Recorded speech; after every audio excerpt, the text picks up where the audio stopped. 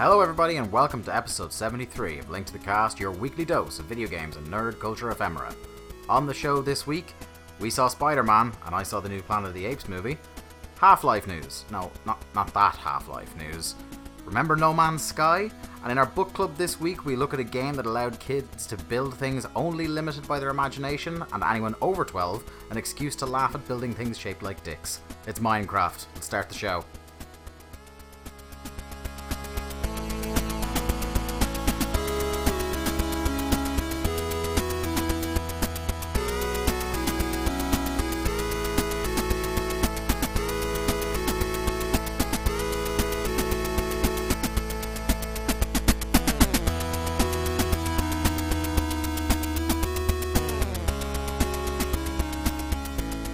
This is episode 73 of Link to the Cast. I am your party host, as always, Dave Ryan, joined on the couch beside me, we're not doing it over Skype this week, by the platforming prodigy that is Mark Robinson. Mark Wriststrap Robinson. It's been this week. 1 week. It's been. I don't know who I hate more for that. Who are they called again? What was it? 1 week. Who was that by? Bare Naked Ladies. Bare Naked Ladies. I know my one-hit wonders. Yeah, it's been... How dare you besmirch the Bare Naked Ladies? 3 weeks. Over 3 weeks, because I think we've had guests on for the last 3 weeks. So yeah, it was because last 2 weeks we were recording in separate rooms. Yep. And the week before that, I was on assignment. So, yeah, hello. Hi. Hi. Hello, friend. All right. It's weird doing this Yeah, again. I know, right? Like, at least superior sound quality. Sure, there is that. As I'm about to go away and probably be on the line for another 2 weeks after this. Probably, yeah. So, you know. Enjoy it while it lasts in studio for Link to the Cast. How are you, pal? How's your week? Not that exciting, to be fair. It's mainly been finishing work and then playing as much Nier as I can get into my system to just try and get to, like... Oh, no. Just talking about video games? No, I'm not going to talk about the game. I'm just talking about the process of me playing the game. You're baiting the hook's what you're doing. Kind of, yeah. The hook. Coming soon on Link to the Cast. So it's pretty much just been that. And it's, again, that kind of... that crisis I'm having of, like... where the fuck do I find time to play the significant amount of games that need to be played? And it's just like I've not even, I still don't have a Switch, so I know Breath of the Wild is in my future. I was for a brief hot minute yesterday. Past 100-hour mark on that, by the way, personally. Yeah, I had a brief hot minute yesterday where I was thinking of getting the Final Fantasy XII remake because look, teletexts. Mr. McGee, Sean McGee, he says it's the best one. Friend of the show as well. He says it's the best one. Friend of the show, Jack Lazell, also quite enjoys it. Yeah, sorry. He was delighted to let me know that he had put down his pre-order on it. He also likes 8, so he's just fucking weird because, not that I've played it. Shots fired. Yeah, shots fired. Yeah, he loves me. But otherwise... but other than that, Spider-Man, saw that. Yeah, we saw some movies. Well, you saw some movies. I saw some movies. I saw a movie. Yeah. And it's a very good movie. And we've all seen a lot more movies. Because I'm going to be no, you're going to be seeing the same movies. Yeah, well, no, I'm going to be seeing a mystery movie next week. Sure. But, yeah. We saw Spider-Man. Yeah, Joe Spiderman. The Ballad of. As we've been calling it around the house. This is Marvel and Sony's joint venture. Not even in our lifetimes, but since we became adolescents, this is the third swing at a Spider-Man franchise. Break it down for me. So I know that X-Men is owned by Sony. No, Fox. I was going to say Sonyman. Fox. And they own Fantastic Four. And Deadpool. Because Deadpool, even though he's his own franchise, is related to the X-Men. Sure. There's also a weird thing where both Marvel Studios and the X-Men own Quicksilver and Scarlet Witch. Yeah, which because is why they're Magneto's kids, but they appeared as Avengers before they appeared as X-Men. Yeah, so that was the whole nonsense with Quicksilver appearing. Here's an interesting one. Namor the Submariner, who, if you aren't that was just words at me, you just said that. He's Marvel's version of Aquaman, basically, if you don't know him, except he's cooler and more of a dick. Why would you want another fucking version of Aquaman? Well, he's much cooler and a dick. But he's kind of one of these guys like Doctor Strange that kind of only shows up in the big kind of when they have loads of fuckers in. He is owned by Universal. That's like the one they have. I mean, is it just like during the 90s? I know Marvel were having their issues. They nearly went bankrupt. They and they sold off the movie rights to all the like the A tier stuff so that they could stay in business. Yeah. And this was before the original Spider-Man and the original X-Men movie started this comic boom that has just gathered steam and then obviously, ever since. Before Iron Man really took Iron Man was the one where it was like, okay, Iron Man, you could kind of say Iron Man and the Nolan Batman movies, because the first Nolan Batman movie was a couple of years before Iron Man. That was 2005, and Iron Man was 2008. So, also, friend of the show informed me there was a superhero called Matter Eating Lad or some bollocks like that. Just like, oh my god. Anyway, Spider-Man. So this is the third Spider-Man track. We had 6. Spider-Man 6. So we had Tobey Maguire's Spider-Man, which was one decent one super good one, and then the worst one. Then we had the Andrew Garfield Spider-Man one, which was a decent one, and then probably the most controversial one, in as much as the people who like it really, really like it. The people who hate it, oh boy, do they hate it. I'm fine with it. It's kind of divided people. The more time goes on, and every time I've gone back to rewatch that since, I've seen it now about 4 or 5 times, I'd say. Every time I watch it, I like it less, which is probably a sign that something's amiss. Yeah, I mean, I like Stone and Garfield, and I think they have pretty good chemistry, so that's enough. I think time's been unkind to Tobey Maguire as well, because I think people think he's terrible looking back, because 3 in particular. I think it's just the legacy of 3. I started watching, and I actually must finish it tonight. This is kind of getting off the point a little bit, but we've a bare bones news section this week, guys. So strap in. The first movie I started watching again last night, I fell asleep because it was very late when I got this brainwave to start watching it again. And it's actually really good. Like, it's a lot better than I remember. Obviously, some of the CG doesn't really hold up that well because it was 2002, 15 years ago. Woo! I remember seeing that thing in the cinema twice. Or twice or 3 times, anyway. Tobey Maguire's pretty good. Like, he is probably the one who nails the Peter Parker, the character of Peter Parker being a fucking geek the best. Yeah. Because he's so hapless and awkward. I think some of the direction of Sam Raimi in it is great.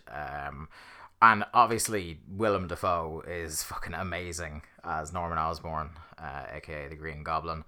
I know people decry the fact that you get one of the most facially expressive actors in the world and you put a motionless steel mask on his face, but yet still he acts the fuck out of that movie. He's Willem Dafoe. He's incredible. But yeah, I think people should go back and watch that movie. Like, Spider-Man 2, I think everyone generally accepts is still the best one. Yeah. But this, as we're about to talk about, this movie runs it pretty close, I think. So Spider-Man Homecoming is... Marvel Studios don't have Spider-Man back yet, but he's kind of leased back to them to kind of look after it. In the meantime, Sony are still working on a Venom movie at the moment, which is weird. Look, a film is out in the cinema and I go and see it. That's how I... this is, again, nerd culture ephemera, where we're given context here. So this is very much the Marvel Cinematic Universe's version of Peter Parker is teenage Peter Parker, high school Peter Parker, and it is very much an attempt at doing both a Spider-Man movie and a John Hughes movie all at the same time. It's like 16 candles with web slinging in some respects. What did you think? I thought it was great. I think one of the things about it is Tom Holland is... I mean, I presume he is legitimately the youngest of the 3 to play Spider-Man. And that really... by some distance as well, because he's an actual teenager. Yeah, and so that really kind of hits home what they try to do with this Spider-Man in really, juggling... Hey, he's a student, but he's, trying to be an Avenger. And so I like that and I think they realized they had to. They just threw all of the, how does he become Spider-Man out of the window? Because it's like, look, we've done that. We don't need to go twice. Yeah, we've done it twice. It's all good. They have, over the couple of films he's been in, they sort of make references to it. There's a couple of really knowing winks, like Ned, who I think the comedic foil, Peter Parker's best friend in this, who I think steals the show some of the time in this movie. He's awesome. Yeah. He asks some questions about the radioactive spider, but it's in a montage, so we don't dwell on the origin story for too long. There's some really good nods to Uncle Ben dying without actually ever. I don't think the word Uncle Ben is ever fucking mentioned in the entire film. I've seen it twice now. Think they get around it. Because Aunt May at some point says a line about how, Peter says a line about how much she has been through to Ned at one point. So I think that's as close as they come to doing that part. Great power, great responsibility, and all that. I think it goes without saying that Michael Keaton is... There's a man who actually steals, Ned steals a lot of scenes he's in. Michael Keaton is the best Marvel villain in a long, long time. He finally is the Birdman that he was meant to be. Yeah. Now, this, by the way, if you've gotten in so far, we won't spoil the film in any respect, but we'll just kind of talk about things that are clearly in the trailer and dance around anything more sensitive than that. We know that he is, but I like the idea that we've gone several shades of meta with Michael Keaton now, from Batman to Birdman to playing another Birdman. Playing another Birdman. Yeah. Now we just need him to be Harvey Birdman, attorney at law on Adult Swim, in a live action version of that. But yeah, he's fantastic. He has a level of intensity. He has one of the more interesting backstories of a villain. I think one of the common complaints that you get with the MCU is that most of the villains in the films usually are just kind of like throwaway, because it's all leading to the bigger plot of Thanos and whoever else. So I think that one of the best things about this film is just that they nail down a villain who has a bit of substance to him, and they do stuff with him in the screen time that he's there that isn't just, oh, I'm the bad guy. There's a reason for him. There's a reason for his story. It all kind of ties together really, really well. Also, it does the thing, because superhero movies have this thing where they feel compelled to put a second villain in at the same time. This is going all the way back to the Tim Burton Batman movies. It's one of the bigger comic book film sins of the last 20 odd years or so. But I think this does it real low key, because the Shocker is a Spider-Man villain. Well, I mean, and he's just a henchman. To me, I don't see it as like a villain. I just see it as just one of... Yeah, he is. He's he's not an A-tier Spider-Man villain, but he's certainly a villain. He'd be the guy that you'd see Spider-Man maybe dispose of in Act 1 to set up who he's actually after in Act 2 and 3. You know what I mean? So you've seen, people knew from the trailers, I think you can see the yellow sleeves on him, which is a dead giveaway that the Shocker's involved. I think some of the stuff they do, they kind of do a bit of revisionist history on where Peter Parker has been the whole time that I don't want to spoil. Why he just popped up all of a sudden in Civil War when it was convenient. They do a really good bit of dancing around there at the start to explain not only where Peter Parker was this entire time, but how Peter Parker's world is encroached on by the events of the first Avengers movie and other stuff that's happening in the MCU, and indeed how it affects the Vulture's life.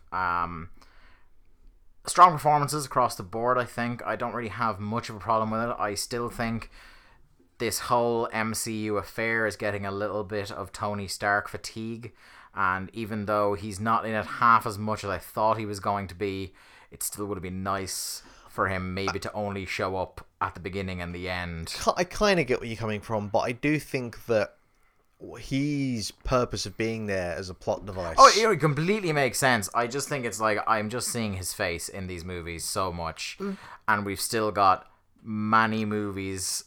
I still don't think it was as egregious as some people were thinking it would be. No, it's not. That's why I immediately made that caveat, saying he's not in it half as much as you'd think it would be. I just hope that going forward that he's not just going to show up. I hope this isn't what they go, well, we can't have Iron Man. Seemingly he doesn't want to do a fourth solo movie. We don't need So hopefully they don't just, well, we're paying him enough money, we may as well just get him to do like Sam Jackson and show up in everything. Because it's kind of like Tony Stark is best when he's not saturating the whole fucking shebang. I think the best Avengers movie is actually a Captain America movie, and that's Civil War. Yeah.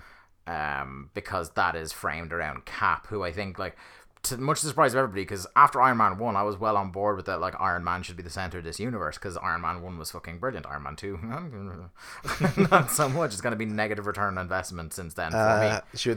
I'm not going to get into Iron Man 3 again. I'm not. I'm really not going to start. Dude, you don't want me here further. Oh man, it's just when we talk about how to trigger someone, that really is the way to... Yeah, it really is one of my trigger words, Iron Man 3. But I just think that, like, Cap is the surprise, heartwarming center of this whole universe, and it looks going forward that things like from Civil War have pivoted more towards him. But yeah, this movie anyway, fantastic, hilarious. I think even much like Guardians of the Galaxy, I think that people who aren't necessarily big into their comic books and comic book movies will still enjoy this. There's enough fun to be had with it. Yeah. I will still say as well, one of my concerns that I always have when going into MCU films at this point is, can the film work as just a standalone film, or does it always just feel like it's a piece of a jigsaw in a much bigger puzzle? And I think the Spider-Man Homecoming works as a singular kind of story. in the way that it made me feel like Ant-Man did, where it's a smaller scale thing that doesn't feel like it has these grand implications for what's going on. And like the stories that have the best chance of dealing with that kind of stuff have been the Netflix series, because they have, you know, a lot more time to tell a bigger story. They're not. It's a marathon, not a sprint. Exactly, which is why, you know, both series of Daredevil have worked out so well, and I haven't seen any of the others, but I hear Jessica Jones and Luke Cage are amazing. I hear they're very good. So Iron Fist, I've heard mixed. Kind of crap. I've heard mixed things. Kind of crap. But yeah, it looks really good. You know, I think MCU have really started to hit a stride. I think Black Panther, the trailer for that looks fucking incredible. Ragnarok looks like that should be a lot of fun. Yeah. So yeah, it's looking good at the moment. Yeah. Real quick then, before we go into video games, this morning, before we recorded this on Wednesday morning, I went and saw War for the Planet of the Apes, the third in the rebooted series of Apes movies that have been real, Mark. I would go so far as to call them sleeper hits, because pretty much everybody who's seen them really likes them. But in the grander scheme of things, people don't talk about these films. Would that be your kind of already had this discussion of why this is. Me being casual cinematic viewer, I can already tell you why it is. Well, there's two reasons. Marky Mark and Tim Burton. All right, there's three reasons. Two of them are, as you said, Marky Mark and Tim Burton. And the other is just, I think the and it sounds kind of crazy to say this, but when you think about it on a kind of larger, kind of casual cinematic viewer, I think the names are really dumb, and I think that turns some people off. Yeah, I'll give you the convention of like Rise and Dawn was very confusing for the market, kind of like a Wii U thing. Yeah, like you don't know which came first. So like that's pretty the dumb. War But for at the the same Planet of the time, Apes is the less offensive of the three. because it's legacy, and because it is, you know, based on, like, these films aren't directly based on the previous films, like they aren't remakes, but they are kind of that IP coming forward. And I think for the legacy of the franchise, which still has a lot of fans, I think you can't get around calling it blank blank Planet of the Apes. But I definitely concede that, because I think people would think it'd be dumb, and part of the, do you remember the spate of gritty remakes that were going on about like 5 or 6 years ago? They were kind of at their peak. Sure. I think if you just call it Apes and shit like that people would have gone, oh fuck that, you know? Yeah, but I mean, to be fair, like I think keeping Planet of the Apes is kind of a statement of intent to some degree, to kind of try and claim that name back from the mire that the later films of the old franchise, and definitely the Tim Burton film, put it in. And it's not like it's the first series of films to have this issue. Like I think that as great as Alien and Aliens is, to then have to is it Aliens open bracket S Aliens or how do we do that? But I tell you what, I did see the trailer. I think when we was at Spider-Man, I think they showed a trailer for it. Yeah, they did. The CGI looks, oh my god. I mean, I gotta be honest, it's about as good as any kind of CGI I've ever seen. Do you know what's crazy? So before I went to see it, I watched the first and second one again, and this prompted me to go into a bit of a Twitter storm yesterday about how people aren't fucking talking about these movies is beyond me. So the first one was 2011, and the last one was either 2014 or 2015. But about 2 to 3 years between each of the films anyway. And even the first one, like 6 years ago the film came out, and even the first one, the CG in it is unbelievable. Well, I mean, to be fair, like I don't think you could. There are some films that will have aged in 6 years, but I think we're at the point now where the standard of CGI is gonna be. Well, I think because we're going through it at the time, like it more time has to pass before it becomes obvious to us how much it's aged. Because here's my one, right? Everyone was banging on about how amazing Avatar looks, and it does look good, but it just looks like a big fuck off cartoon that happens to be in CGI. You know, like fucking or Toy Story or whatever. Yeah. Like this looks like a monkey or an ape or a gorilla that just is in the world. Is just in the world. Yeah. You know? So one of the things I love about this new trilogy as well is an emphasis on, like, even though they are about the Planet of the Apes, which is inherently kind of silly sci-fi concept, they have really gone highbrow with it, and attempted to kind of ground the lore of the franchise in, like, not science, but in stuff that sounds, semi-plausible if you're willing to suspend your disbelief, kind of. And it also, each movie has a heart of, like, human drama that you can latch onto. Like the first one, it's all about the relationship between Caesar, who's played by Andy Serkis. He is the main ape of this trilogy, and James Franco, who's the scientist who takes him in, and their kind of budding relationship. And also as I said on Twitter yesterday, there's a knockout performance in that film that people don't talk about from John Lithgow as the father with Alzheimer's. Really fucking heartbreaking performance from him in hindsight that really should have got recognized more. The second movie, there's a lot to do with, I can't think of the actor's name, but him and he's the guy who played John Connor in that terrible Terminator Genesis a couple of years ago. I kind of like Terminator Genesis. It's super terrible, but him and your one who played John Connor. Felicity, whose name I can never remember. Felicity? This 90s teen show, Felicity. You'd know her if you saw her. She's in things. Their relationship as with Caesar and this other ape called Koba, who kind of Caesar had been raised by James Franco, so he knows that not all people are bad, but Koba was another ape who had been rescued in the first film, having been in a testing lab most of his life, so you can imagine how he feels about humans. Sure. So you're talking about the kind of two factions there in that movie, so that's a nice dramatic center to twist the movie around. Gary Oldman is also pretty good for the bit of that film he's in. And this one has a great emotional core to it as well, about like a clash of civilizations between the apes and humanity, as represented in this by Woody Harrelson, who I think is one of the best Woody Harrelson performances I've seen in a while. People forget because he shows up in things where he kind of is a bit silly or a bit kind of, how would I say, eccentric. Like he is one of those actors where he is at the point where he kind of does have a caricature of Woody Harrelson. Yeah, he's a character of Woody Harrelson. Sometimes he coasts, sometimes he does comedy. And you forget that the dude has fucking chops. Sure. And he really does in this, like a real maniacal kind of Colonel Kurtz fucking performance here from him in this. And there's a great, it's genuinely, and I feel like I'm not even being hyperbolic in saying this, Mark.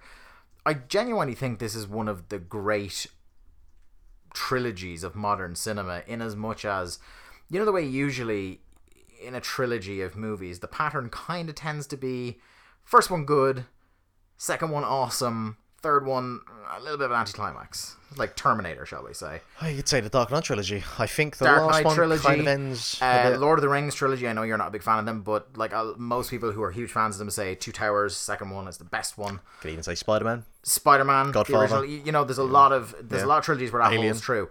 But generally, there's a problem with finishing off the trilogy on a strong note. Yeah. And I think, and it seems based on the Rotten Tomato scores, that this trilogy just gets better. The first one, I think, is rated 88. Do you think the second one is rated 91, and this one so far is rated 93? Do you think part of that is that, besides however you actually view the film, that because of the lack of kind of discussion about it and the hype and the fever, like there was no kind of trailing from the second one into this one of like, oh my god, it's the big kind of they're ending. not like It's they're not just- hammering you over the head with that. It's Yeah. a trilogy. They're just kind of going.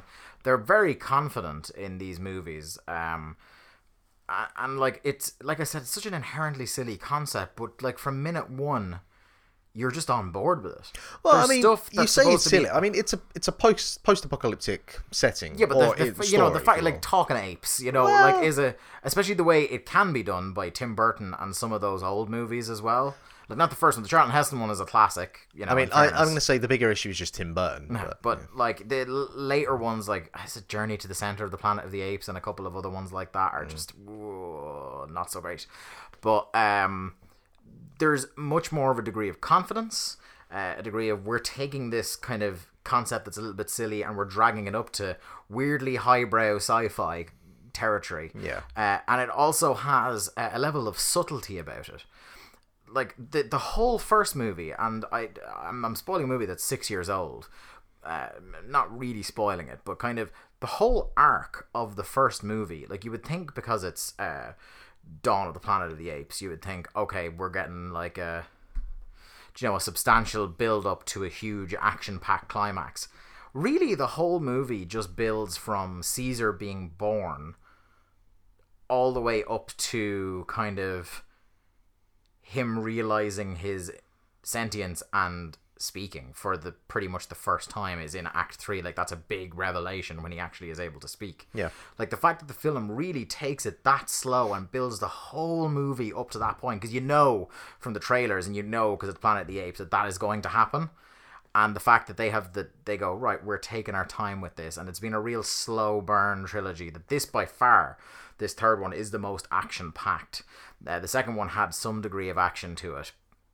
This one is, the whole third act is fucking phenomenal set pieces and like cool action going on, but as well keeps that kind of dramatic core to it. These are really fucking good movies is what I'm saying.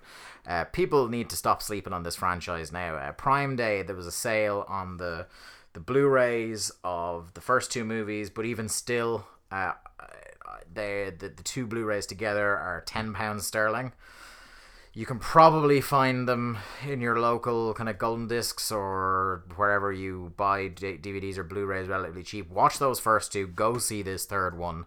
They are unbelievably good movies, Mark, and I could not recommend them. It's genuinely one of my favourite films I've seen all year. I think possibly this is a series of films that in a couple of years' time... Yeah, people are going to go, holy Although, shit. like, I mean, because I don't have the figures in front of me, I do have the internet in front of me, but, like, I presume these films have been to some degree financially successful to be at the point where we've got the third one Yeah, now. they've been successful, but they haven't been, like, as successful as they should be based on how fucking good they are. Sure. Because this is probably, like, Movie Bob. I watched his review of it when I came home this morning. And he's like, this is genuinely probably the best film we'll get all summer in terms of, like, it's an action blockbuster, but it's actually a good film as well. Yeah. And also, my closing note on this is Andy Serkis deserves some sort of fucking award for being Caesar in these three films. He mocaps the whole thing, voice acts the whole thing, and he's so fucking good. He's so, like, you don't even think, you can't see how Andy Serkis is in there. Yeah. He completely disappears into it more than, like, I know he's lauded for all his performance capture work to date. This is his magnum opus, shall we say. It will never win an Academy Award. It will for probably effects or something like that. Do you think It it's will just never win- because the concept's so not goofy, but when it's science like, fiction? when it's when it's sci-fi leaning towards comic booky territory, unless someone dies like Heath Ledger, they're not getting recognized by the Academy, because the Academy, the profile of them is older, whiter men who are not into this sort of stuff. It's not Oscar baity at all. Even though his performance is definitely worthy of award, like at least a nomination for something. It's fucking brilliant. Go see it. Let's finally talk about some video games, Mark, shall we? Playing this week. Hey, check it out. I learned the baseline from Final Fantasy II.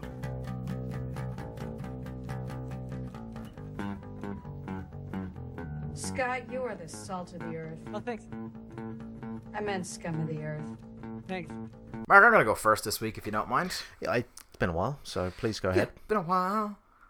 I'm gonna smash this microphone over your skull. Every fucking time. No, I kind of just want to get out of the way because I don't really have that much to say. But I've been playing a lot more of Horizon Zero Dawn this week.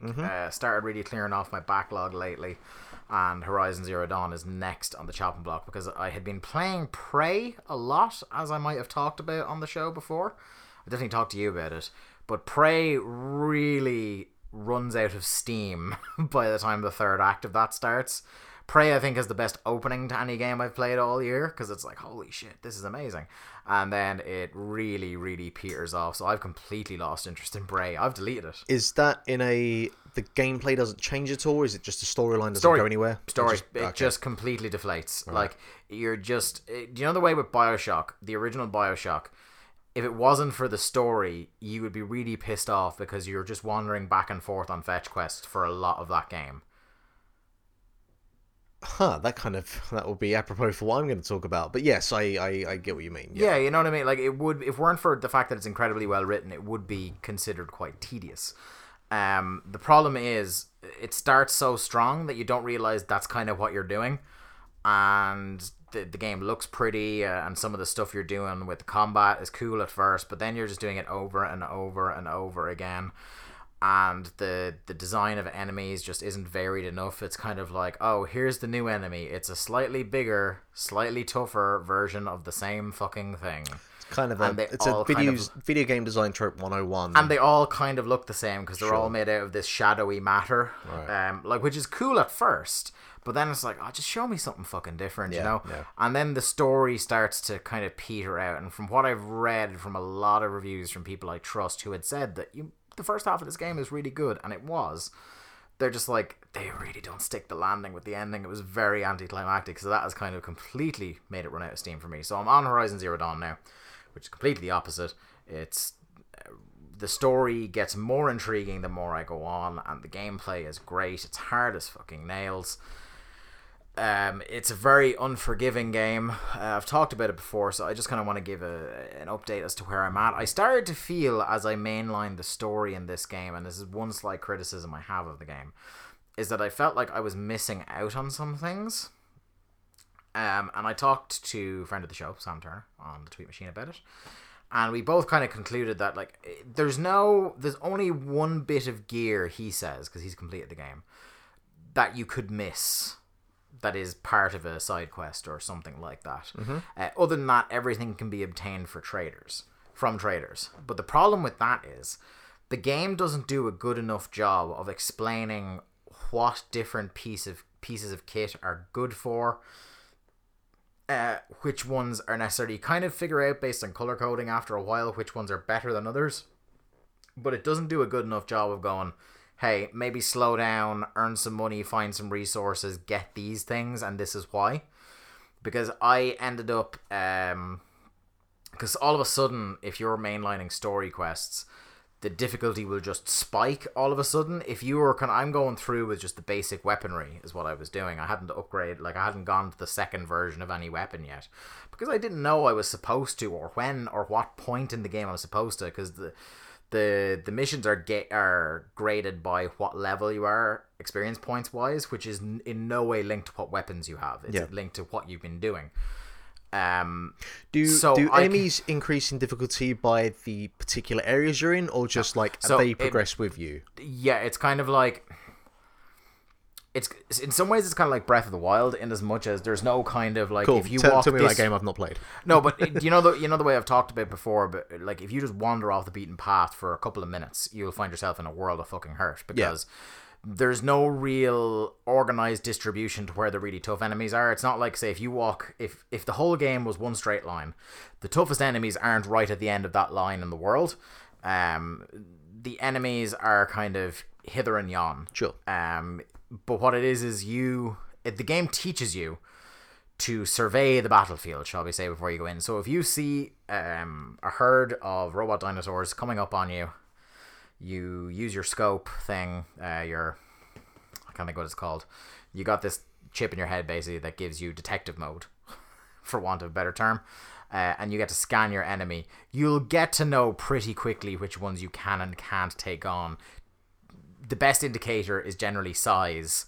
The bigger the bigger they are, the tougher it's going to be. And as Sam talked about as well on the show, you'll start to learn that if you attack one type of robot, generally with some of the more docile ones, if you attack them, they have a codependent relationship with another type of creature who will be nearby, and if you attack those, it will pursue you.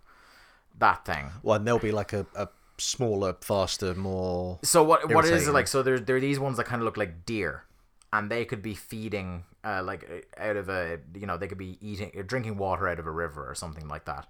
They're valuable in some respects because one of the materials you can grab from them if you kill them helps make fire arrows. So you want fire arrows because fire arrows are pretty good against a lot of different beasts. However, sometimes if you don't survey the battlefield properly, there are these things, I can't remember what their names are, but they basically look like tigers, robot tigers, and they'll be digging away at the ground somewhere nearby. But if those deer thing are alerted to your presence at all, that you're coming after them, or especially if you attack them, that fucking thing, which is way tougher and way more aggressive, is going to come straight for you to protect them. Now, they will attack you as well, but you could probably, like, by divide and conquer, you could take them on. Like, say if there was 3 of them, you could probably snipe one from far away, sneak up on one. You can get a critical hit on them sometimes if you sneak up behind them correctly, and then fight the other one one-on-one. Is it regenerating health, or... No. Nope. You have to gather resources to refill your health. That's good. That's great. There seems to be a relatively bottomless pit for how much of the health resources you can grab. It's just that you have to... The health resources aren't everywhere. Okay. You have to be kind of wary and just like get into the habit of, if you see a plant, grab the plant. Because it's either going to be a health regen, some other sort of crafting item, or just basic wood to make arrows with. It'll be a green or blue or red herb. We know the rules. Basically, yeah. So that kind of stuff is, like I said, yeah.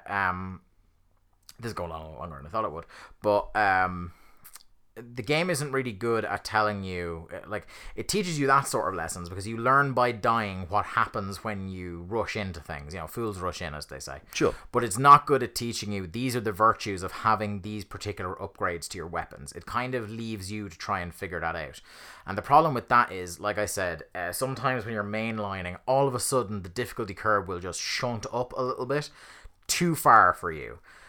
So I got through a whole bunch of main quest stuff, and I got to, I'm not going to spoil the story, but I got to a main story mission, and you'll know that this is a really hardy thing.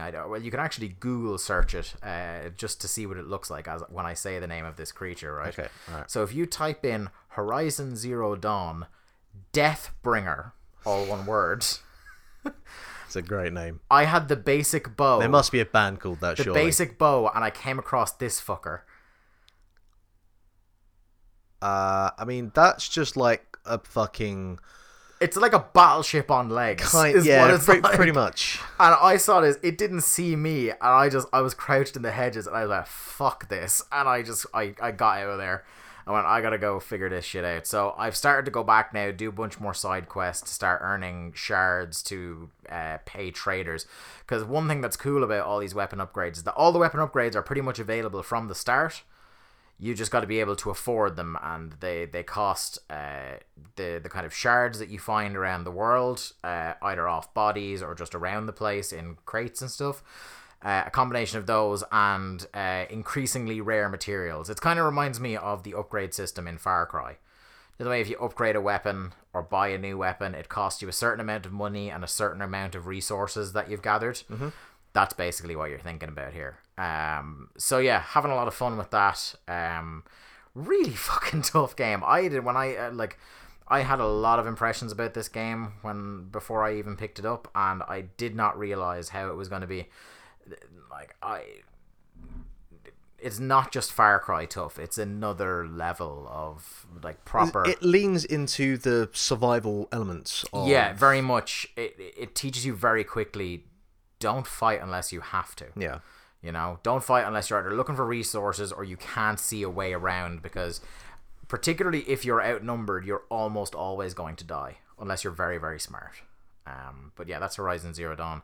Talk to me about Nier Automata. Okay, so last week I think I'd done about 10 hours there or so abouts.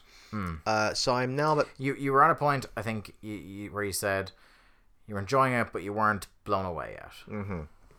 Now, I will say I'm kind of at the same mentality with it. Mm-hmm. So I've finished the game once, and the game not so subtly says, you might want to play it again. You might get a different ending. Yeah. By the way, we're staying spoiler free. Of course. From the get-go of the second time round, things do change.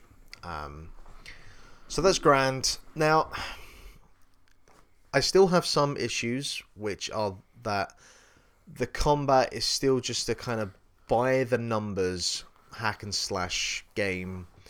I mean, nothing you haven't seen before. No, but I mean, hey, it's by Platinum and it's better than Metal Gear Revengeance, so, you know, that's a plus.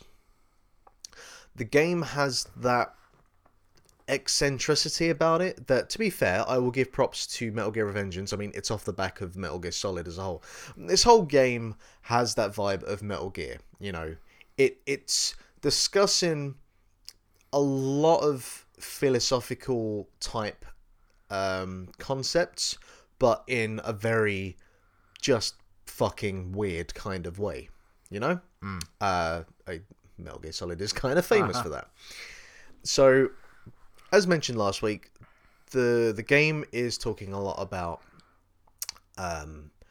AI and, like, with robots, you know,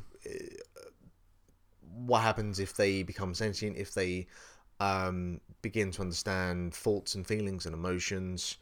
I get the feeling, and from a few things that I've read, that it does go further than that, but I'm not 100% sure yet. So, you know, I need to keep playing. Partially, I think one of the issues that I have, and you would have to discuss more with me on how Metal Gear addresses this, but it brings up these topics, but it doesn't actually do anything to kind of either address them or discuss them. It's just, hey, here are a bunch of robots and they can think for themselves. But there's nothing that there's no real more substance to it. It's just, it's what's used as a device to say, hey, here's the game that we're playing.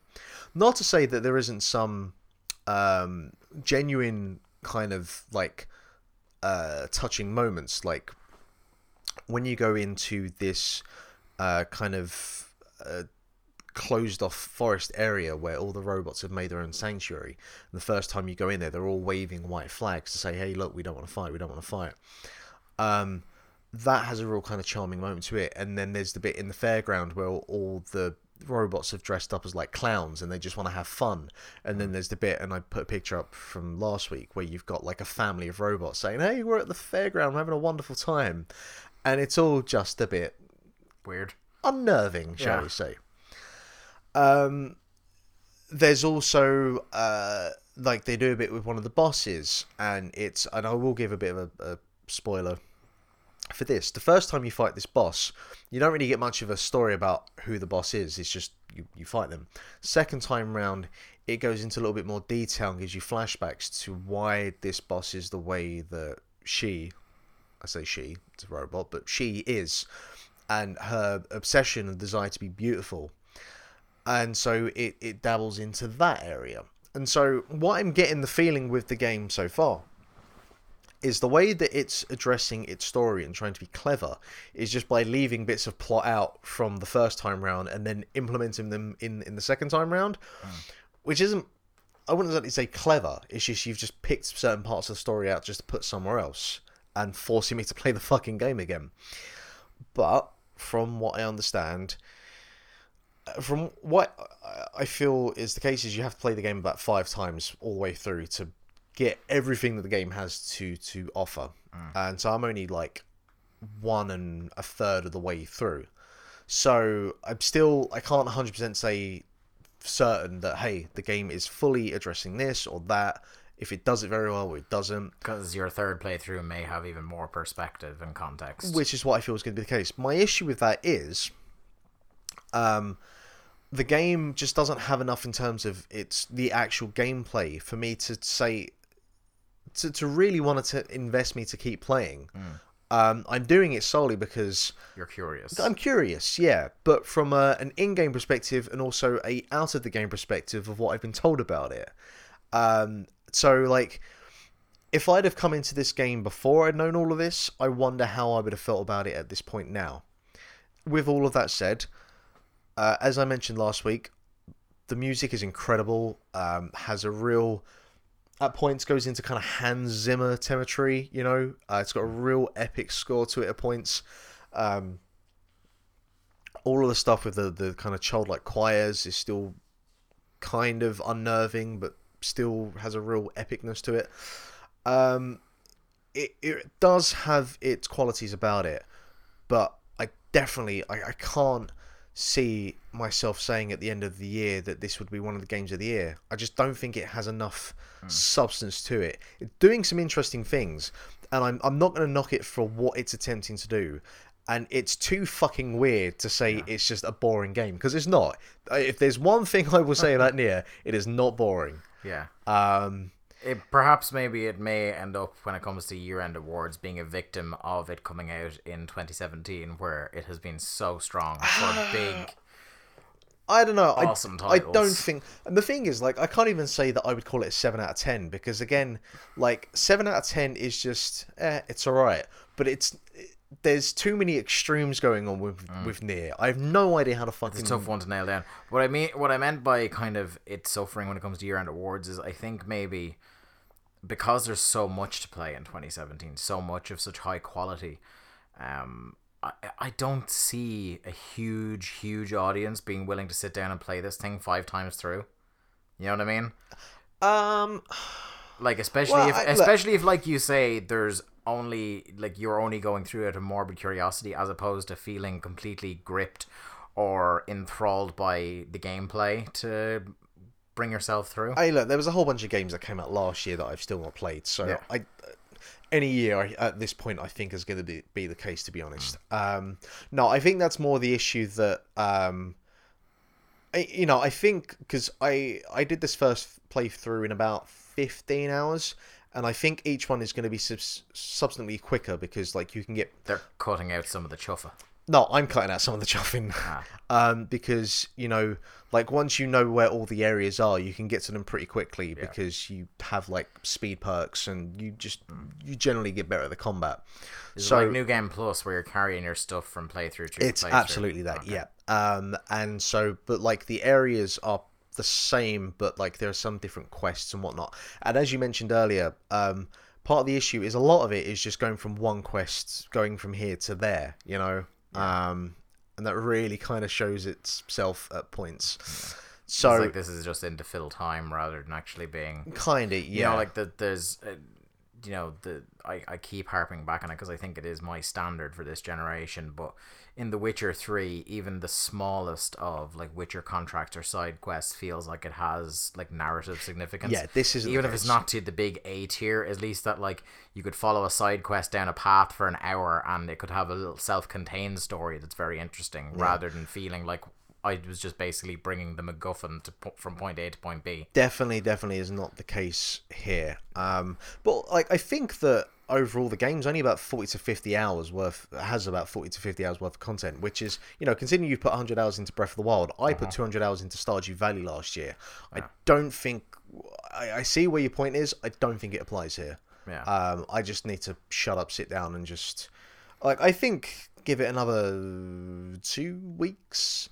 I could probably get most of what... We'll check back in. Yeah, although the problem is I kind of want to have a look at Crash. Edmund McMillan has just released his new game. There's 2 games on this that I have for the news section later this week that you might be interested in as well. I will quickly as well just talk about Fire Pro. Super Hot is out this week. I will just quickly talk about Fire Pro Wrestling World. That came out on early access the other night. I've bought this, but I'm waiting till the weekend. Yeah, so there's already like one of the key things about the game is that the creative pro wrestling section, wrestler section, is a very powerful tool. What is Fire Pro Wrestling? Oh, Fire Just, Pro like, Wrestling. Give a bit of context. Okay, is we know Barry's listening. We know he's on board. We know what's happening. It is. Let's talk to the non-wrestling folks, people who don't listen to the award-winning Grap Up podcast. It is a classic wrestling series from the early 90s, I want to say, that's been on a bunch of platforms over the years. The last... There's a PS3 one. There's a PS... I know there's a PS2 one. I think there was one on Xbox Live Arcade. I can't remember off the top of my head. They're a lot more slower paced, a lot more tactical, more about rhythm and timing. So if you come into this from the 2K series, you might feel a little bit thrown off by it. Mm-hmm. If you've played any of the late 90s N64 wrestling games, you will kind of get an understanding for it with the reversal mechanics, the way the grappling works. It's very much in line with that. Mm. One of the key things about it is that the customization abilities and the tools are very powerful, so you can pretty much create any one that you want. And because this one's on Steam as well, the limitation for the amount of wrestlers you can download is only limited by the size of your hard drive. Absolutely, yes. Whereas in like the likes of a 2K wrestling game, there are some really, really good creator wrestlers on that, but you can only have a certain amount of them downloaded to your console. And also with this, you know, you can create as many titles as you want. Although the tools they have there at the moment are quite limited with that, but you know, it's early access, so that will all grow. You can create as many rosters as you want. So if you want to have a WWE roster, a New Japan roster, Mark's wonderful Federation of Glory, you know, OTT, PWG. Yeah. And then at that point, it just comes down to the community to create all of these different characters. And like, there's already some great ones. Jushin Thunder Liger, the one they have for him is fucking incredible. It really is. Jim Sterling's on there. Dr. Tracksuit, Alex Navarro's on there. Do they have just Dr. Tracksuit, or do they have both Dr. Tracksuit and Conrad Schwaxway? Just Dr. Tracksuit at the moment, but give it time. Yeah. There's a bear. There's Zangief. There's Sonic. There's Luigi, Mario. There's You've Beavis. breezed right past. There's a bear. There's a bear. There's like an actual bear. There's a bear, and there's also a referee bear called Fair Bear. Yeah. You can create wrestlers, you can create referees. So I've already got Red Shoes downloaded, who's a famous New Japan referee. The absolute boy Jeremy Corbyn is there. The absolute boy Jeremy Corbyn is there. Current United Kingdom Prime Minister. Oh, he's actually the current Prime Minister. Yeah, I pops for that. And so the actual like in-game mechanics, it's a Fire Pro game. If you've played it before, you know what to deal with. You know what to expect. You also have come back to me and said the controller supports bang up to. It's fine so far. So like I was playing. Because it's listed as only partial controller support, which is a very nebulous term on Steam. Yeah, so I was using the keyboard last night, and a friend of the show, Andy Hamilton, called me a maniac, which is correct. It's not the way to play it. But yeah, I'm playing it with my PS4 controller through my Windows Boot Camp partition. So that is, my PS4 controller can be cycling a bike and juggling. Yeah. And so that can be a bit temperamental with some of the games I've tried to play in it, but it seems to be working fine. Plugged it straight in. It doesn't seem like it'd be that intensive on your average laptop. No, that isn't being partitioned. And it kind of, if you've played any of the N64 games, you'll kind of have an idea of how this works. You've got like three buttons which are like striking buttons, and then as soon as you go into a grappling position with your opponent, they then turn into different grappling moves you can do. There's a few things I haven't really figured out in terms of kind of running consistently, because it's kind of weird to play it because it's in an isometric view, which is a bit weird if you haven't played if you've never played Fire Pro before, you know. So like the running feels a bit weird where you think you're going left but then you're going up, so that takes a little bit of getting used to. But I mean, it's £20. I think there's a lot of enjoyment to have there. I've already had some ridiculous six. Sounds like you already got $20 worth of crack just laughing at the creation suite. Yeah, and like that is only going to grow and mutate over time. And mutate is a good word. Like I described it when I pimped the article. We've written an article about some of the highlights of the store so far. Indeed. In the tweet I had that was pimping that on my feed, I called it a potential nightmare factory. Yeah, which I think is that's a pretty solid way. As soon as we get the cornflakes homunculus in there, and so, but if you have any interest in wrestling, it's worth having a look at. And you can at least for nothing else to hear what people are fucking banging on about when they talk about Fire Pro. There is that, but and you can make your own tournaments and you can have fun with it. It's definitely worth looking at, and I can only imagine that over the next 6 to 12 months that will grow significantly. So there'll be even more options with creating wrestlers and rings and titles and everything else. It's going to be interesting. That's going to be a game for me where I can just kind of come back to it at any point, and just kind of sit down for 10 minutes, do a match, and yeah. Well, that's what we've been playing this week. Let's talk about all the news that's fit to print. It's the news. News on the mark.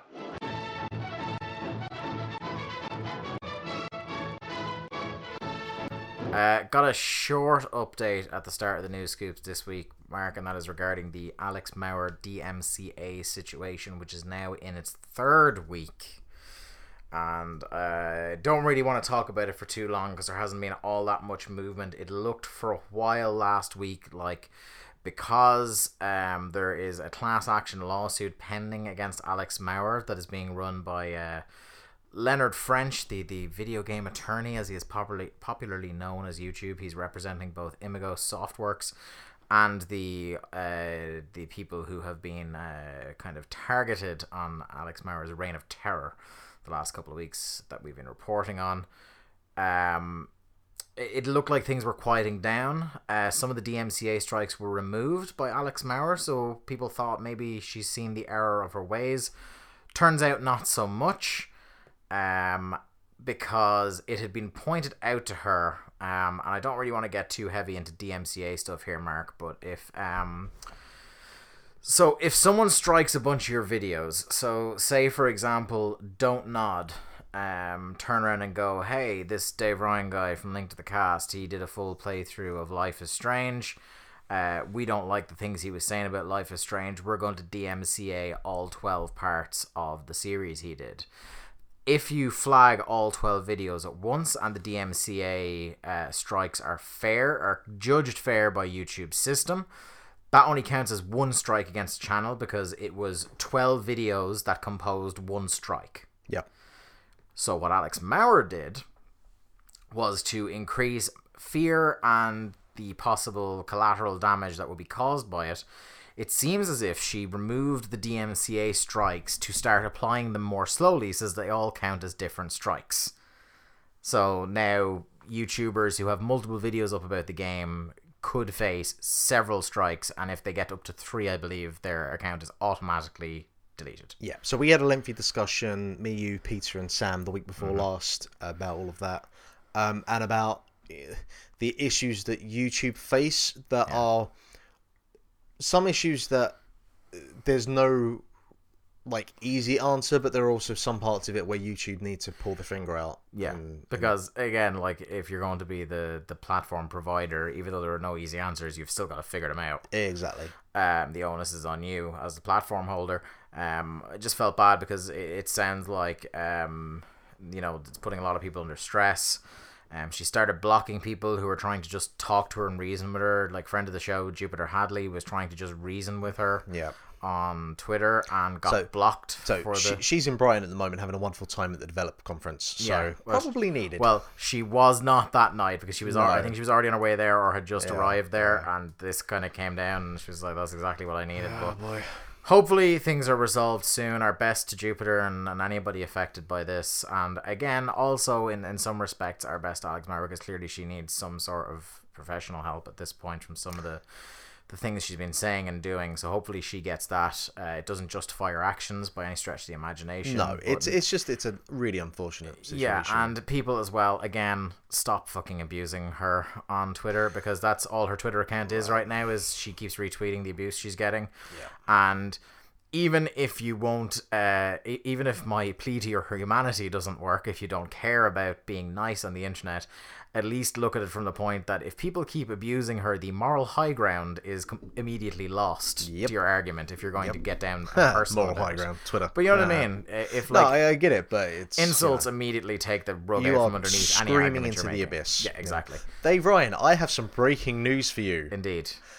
Mike Ashley has purchased a 25% stake in Game, the UK retailer. So we're gonna get oversized Game mugs. Oh my god. I still have my Sports Direct one somewhere. I don't know how much more has been actually discussed. Just looking at this Sky News report. Yeah, billionaire tycoon Mike Ashley has added a 25% stake in the video games retailer Game Digital. So Game Digital not too long ago said that they had a profit warning because of the Nintendo Switch, which is kind of bollocks, because you can't just bank all of your profits and shares on one console. You know, like when you have a retail store, there's a whole bunch of caveats that go to it. So I mean, Game has been just a nightmare for the last 5 years, or I mean probably going back to the financial crash, but ever since then it's just been one problem after another. And friend of the people, Mike Ashley, not really sure he's the answer to beloved their figure. problems. Just ask Newcastle United fans. If there's anything you want to solve a problem, it's Mike Ashley barging in. I imagine we'll get more on that by next week. I'm sure but, the Jesus. employees of Game are delighted for a man with such a stellar track record treating his employees. Yeah. Coming in with 25% of the company. We'll keep an eye. Further news as events warrant, I suppose. You know who I really feel sorry for, though, is anyone that actually works in any of those stores, because I don't think that's... I just don't feel... I mean, I don't feel... I was worrying... I have a base level of worry about anybody who works in video game retail now. Well, yeah. Because, like, as Jim Sterling once so succinctly put it, I'd say about 2 or 3 years ago in a video, it must really suck to work for a brand of retailer where the entire industry that stocks your stores can't wait for you to die. Yep. I've got some Fallout 4 news for you, Mark. I was not expecting Fallout 4 to be mentioned. There are a lot of hot takes from the past this week coming in. That's kind of man. a theme for what the news have you this got week. for me on Fallout 4? Folk singer-songwriter Dion DiMucci is suing Bethesda What? over a Fallout 4 commercial that contains what he calls repugnant and morally indefensible images. His song The Wanderer was used in a Fallout 4 commercial with the same name. You can view it below. This is from IGN. PC Games N reports that DiMucci had an agreement with record label UMG Recordings to allow any of his songs to be licensed for advertising, but claims it included a clause that meant the singer had to personally approve any commercial that used his music. Okay. DiMucci said that Bethesda never reached out to him. DiMucci found the commercial objectionable because it featured repeated homicides in a dark dystopian landscape where violence is glorified as sport. I'm going to take a wild guess and say... Mate. Never heard of Fallout before. Yeah. As a result, the musician believes the ads damaged his image. Oh, fuck off. Yeah. The killings and physical violence were not to protect innocent life, but instead were repugnant and morally indefensible images designed to appeal to young consumers. The lawsuit reads, the singer's suit claims that it was given the right of refusal by Bethesda. DiMucci could have either blocked the use of the song, renegotiated for a higher fee, or convinced the company to tell the story of a post-apocalyptic struggle for survival without craven violence. He is now asking for $1 million because his attorney is apparently Dr. Evil to pay for potential loss of income and damages to his reputation. So, this week in frivolous lawsuits. Why would anyone ever make a video game? I know. Speaking of old games being old, my friend, a patch came down this week for Half-Life. Yeah, it did. That's our Half-Life news. You can probably get that on Steam for about, 50 pence at this point? So initially people thought, alright, okay, a patch is coming down, the conspiracists would probably say Half-Life 3 confirmed, but I think a lot more reason people went, okay, maybe there's a VR component coming to Half-Life and that's going to be I can 100% I say about 99.9% say with some certainty that it's going to be VR for Half-Life. That may be the case, but it turns out that is not why this patch came down, because the patch notes came out today. Oh, okay. All listing... right. I'm just going to go back into my cave. No, it's just fixing a bunch of bugs. Valve, you absolute nightmare people. So, fixed a crash when entering certain malformed strings into the game console. Fixed crash when loading a specifically crafted malformed BSP rifle.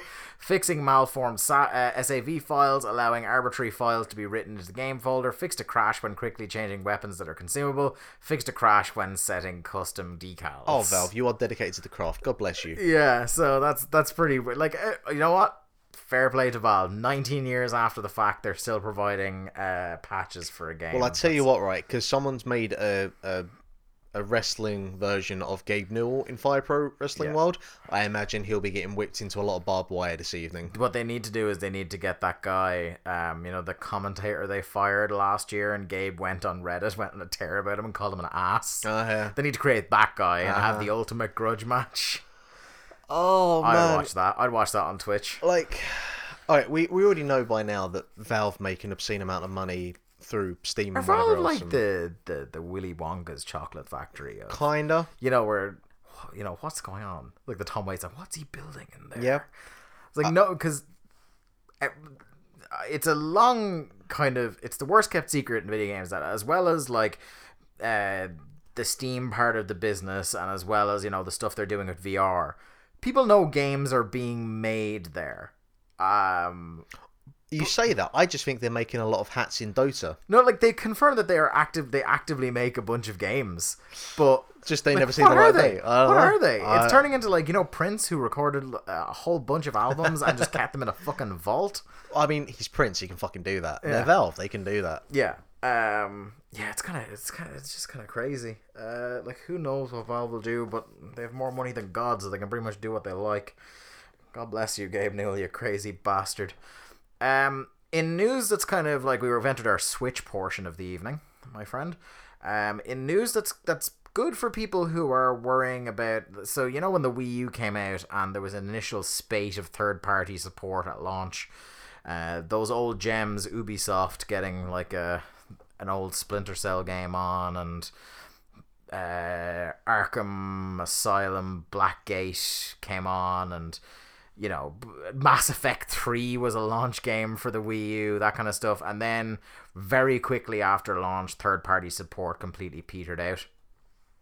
There was renewed hope with the Switch that maybe third-party would at least stick around a bit longer, and it seems that at least 2K seem to want to keep exploring that. Well, we've got FIFA confirmed already. We got FIFA confirmed. 2K already confirmed from the Switch launch that it's going to have this year's 2K basketball game.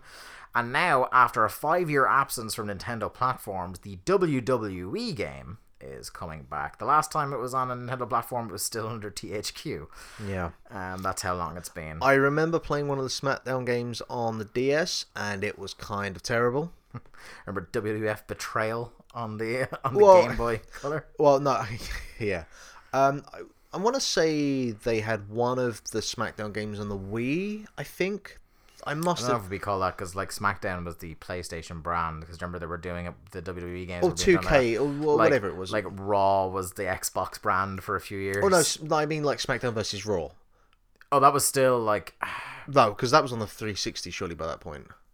Yeah, that was the SmackDown versus Raw was, but I remember like Wii U used to keep getting weird ones as well. I'm getting those. I feel like they put at least one of them on the Wii. Oh yeah, they may well have done. Just to say, hey, here's this with motion controls, and I'm pretty sure I remember playing it and going, this doesn't fucking work. Yeah. And I'm pretty sure at that point they realized, yeah, this is just not really worth an investment. So they're bringing a port of WWE 2K18 to Switch, which is awesome. There's a little bit of a reveal trailer with one Seth Lee Rollins. Playing his Switch backstage at Raw while talking about how it's coming back. Yeah, pretty cool. More third-party support. Can't fucking say boo to that, really. I'd rather have Fire Pro, but Yeah, we can't have everything. Yeah. I mean, but look, it's good for people who are like, who can't afford to buy more than one console. They can feel a bit more assured that there won't be just Nintendo stuff to play and indie stuff. and not only, and if you want to go purely on a business perspective, like this will give confidence to shareholders, stockholders, because like they'll see, hey, other developers, third-party developers, and 2K are a big wig. exactly, feel confident that they can put this game on this platform and feel that there is a market for it, and feel they can actually make some returns on it. I gotta think any game that has a multiplayer element as a key ingredient has got to be thinking about a Switch SKU, even if they don't necessarily jump for it, that they got to at least consider it based on how, like with the Joy-Con snapping off, it's such a multiplayer friendly console. Yeah. Like straight out True. of the box, you have a 2-player console, which is rare. Well, I mean, the thing with that is, correct me if I'm wrong, but there's less buttons. No? Nope. 4 face buttons. Oh, you're missing. You're just missing one of the pairs of triggers. That's it. But also one of the sticks as well, surely. No, because you don't. Yeah, but what they do is they map that to the D-pad because they have whatever way it goes. I need to have it in my hand here, but like literally, like there are games that I have that have 2 sticks, but when you snap onto just one Joy-Con, it still works. Yeah, I mean, because like there are some games like Mario Kart where it's fine, but there are some other games where they, liberally use every button that's available. So, I don't know. But you can always have like even something like FIFA, which utilizes pretty much all the buttons on the DualShock 4. There is pared down versions of that control scheme for people who are kind of like have disabilities and don't have the full range of motion and Sure. things like that. It's fair So point. there are ways and means around a lot of things. Like you could always just, instead of say having a dedicated button to sprint in a FIFA game, you could have it set to auto sprint when it's in that mode or something. You know what I mean? Okay. There are ways and means, but it's promising. Yes, that is the key thing from this. Yeah. What is up next? So we talked a couple of weeks ago about Breath of the Wild getting a new kind of similar to the mines in Stardew Valley, a kind of a floor by floor clear out the enemies and move on challenge mode called the Trial of the Sword to unlock the full power of the Master Sword. I revealed in talking about that it is 60 levels of increasingly fuck offish enemies, where you go in and you have no weapons at the start, no armor at the start, and you have to kind of or no food or anything. You just kind of have to forage for what is there to keep yourself alive. A speedrunner has gone and just bashed through all of that in less than 44 minutes. Yep. 60 levels where it's not like you can just run straight through. You have to kill everything before the portal to the next floor will unlock. So that is pretty fucking impressive. Less than 44 minutes. And in the new hard mode, master mode, he managed to do it in 54 minutes. So it only took him 10 minutes more to do it in the especially difficult I mode. was watching a whole bunch of the Awesome Games Done Quick event that took place last week. And, I was watching someone did a swordless run of A Link to the Past. I saw someone do a 120-star run of Super Mario 64 in an hour and 41 minutes. There are just some fucking crazy monsters out there who don't know responsibilities yet. Wait until they come into the real world, goddammit. They won't have time for all these games. Fuckers. We've got some, speaking again of old games in the news this week, we got some Honey Talk related news. Honey Talk. So Tony Hawk's Pro Skater HD is going to be removed permanently from Steam starting next week. This shouldn't affect people who already have the game purchased and in their library, but as a kind of going concern to buy the game, if you don't already own it, it seems like you will not be able to in future. There hasn't been an official comment on why it's being removed from the 17th of July, but the best guess from everybody is that in similar to move to when Alan Wake was removed, it is probably due to the expiration of a number, if not the entirety of the soundtrack. Because the musical rights for video games tend to expire after a certain amount of years, because there's really not a lot of future proofing has gone into these ideas, because back when these games came out, the similar thing happened with Vice City, where when Vice City came out for PS4, Billie Jean and I think one other song was taken out of it because the rights had expired. Because again, back in the PS2 era or PS1 era, people hadn't really thought that people would be buying these games from the internet 20 years in the future. So, maybe 20 years from now, this won't be as much of a problem, but this probably won't be the last we'll hear of this. No, I imagine we'll be seeing similar cases. Because the only other reason why this kind of thing would happen is like if it's just a server expense, but I don't think the Tony Hawk's HT has any kind of servers. Not that I know of, but I don't own it, so I couldn't. But yeah, there's a guy I follow on Twitter, Ryan Brown. He's a writer for the Mirror, and he does a lot about game preservation, and he's always kind of pinging up when games are being deleted off of Steam and stuff. So this is probably one of the bigger ones in a while.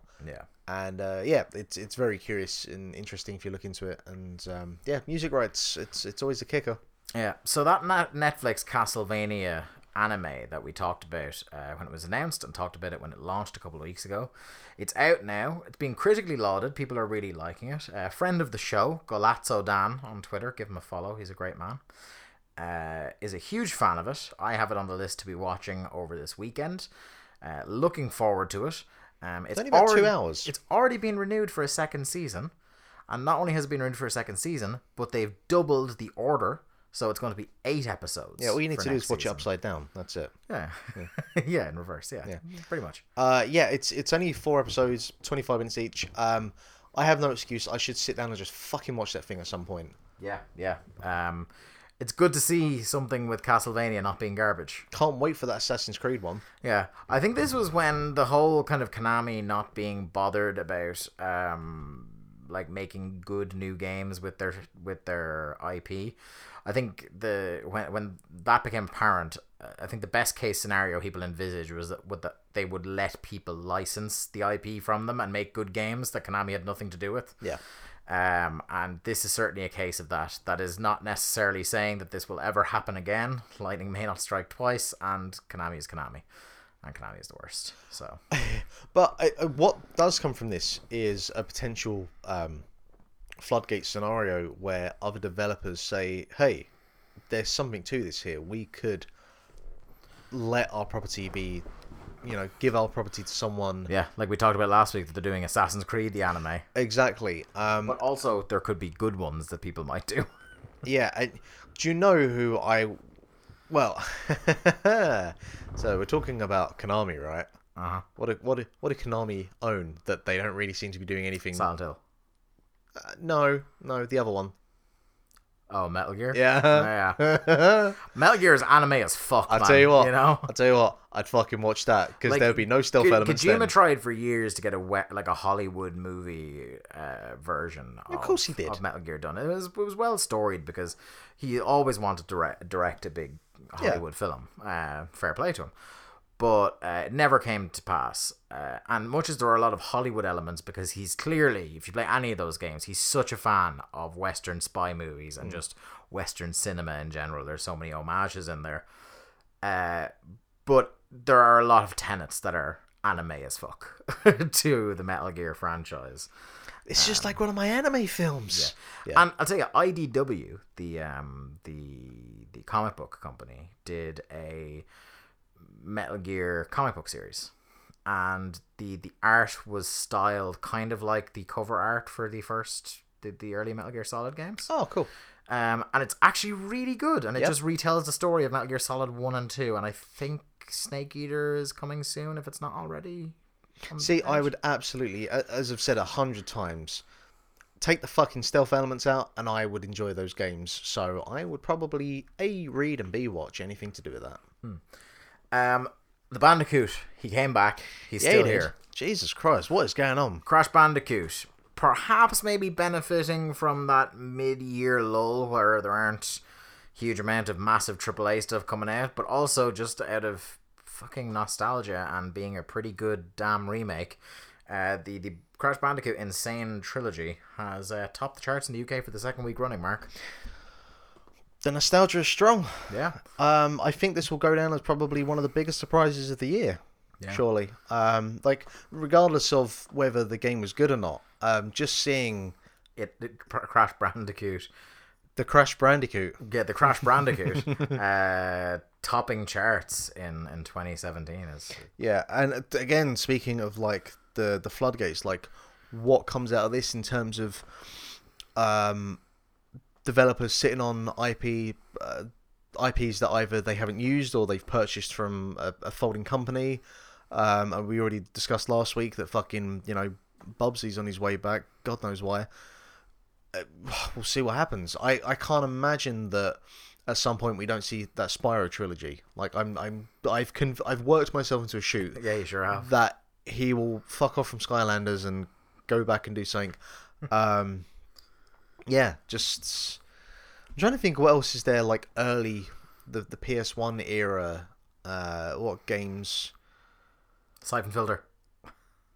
Yeah, Siphon Filter. There's been Medieval. But there's a long list. There was a long time where it was rumored that Siphon Filter was getting a reboot during like the latter half of the PS3 and the first half of the PS4 cycle. So far, there've been murmurs that a Siphon Filter game idea has been kicked around the first party system in Sony.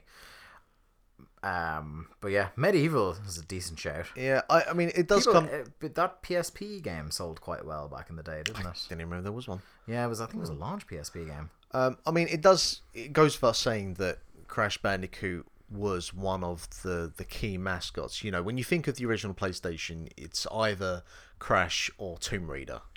Like in terms of mascots. What was the biggest selling game in the PS1? Probably Gran Turismo, I imagine. Maybe. Oh no, probably be Metal Gear Solid.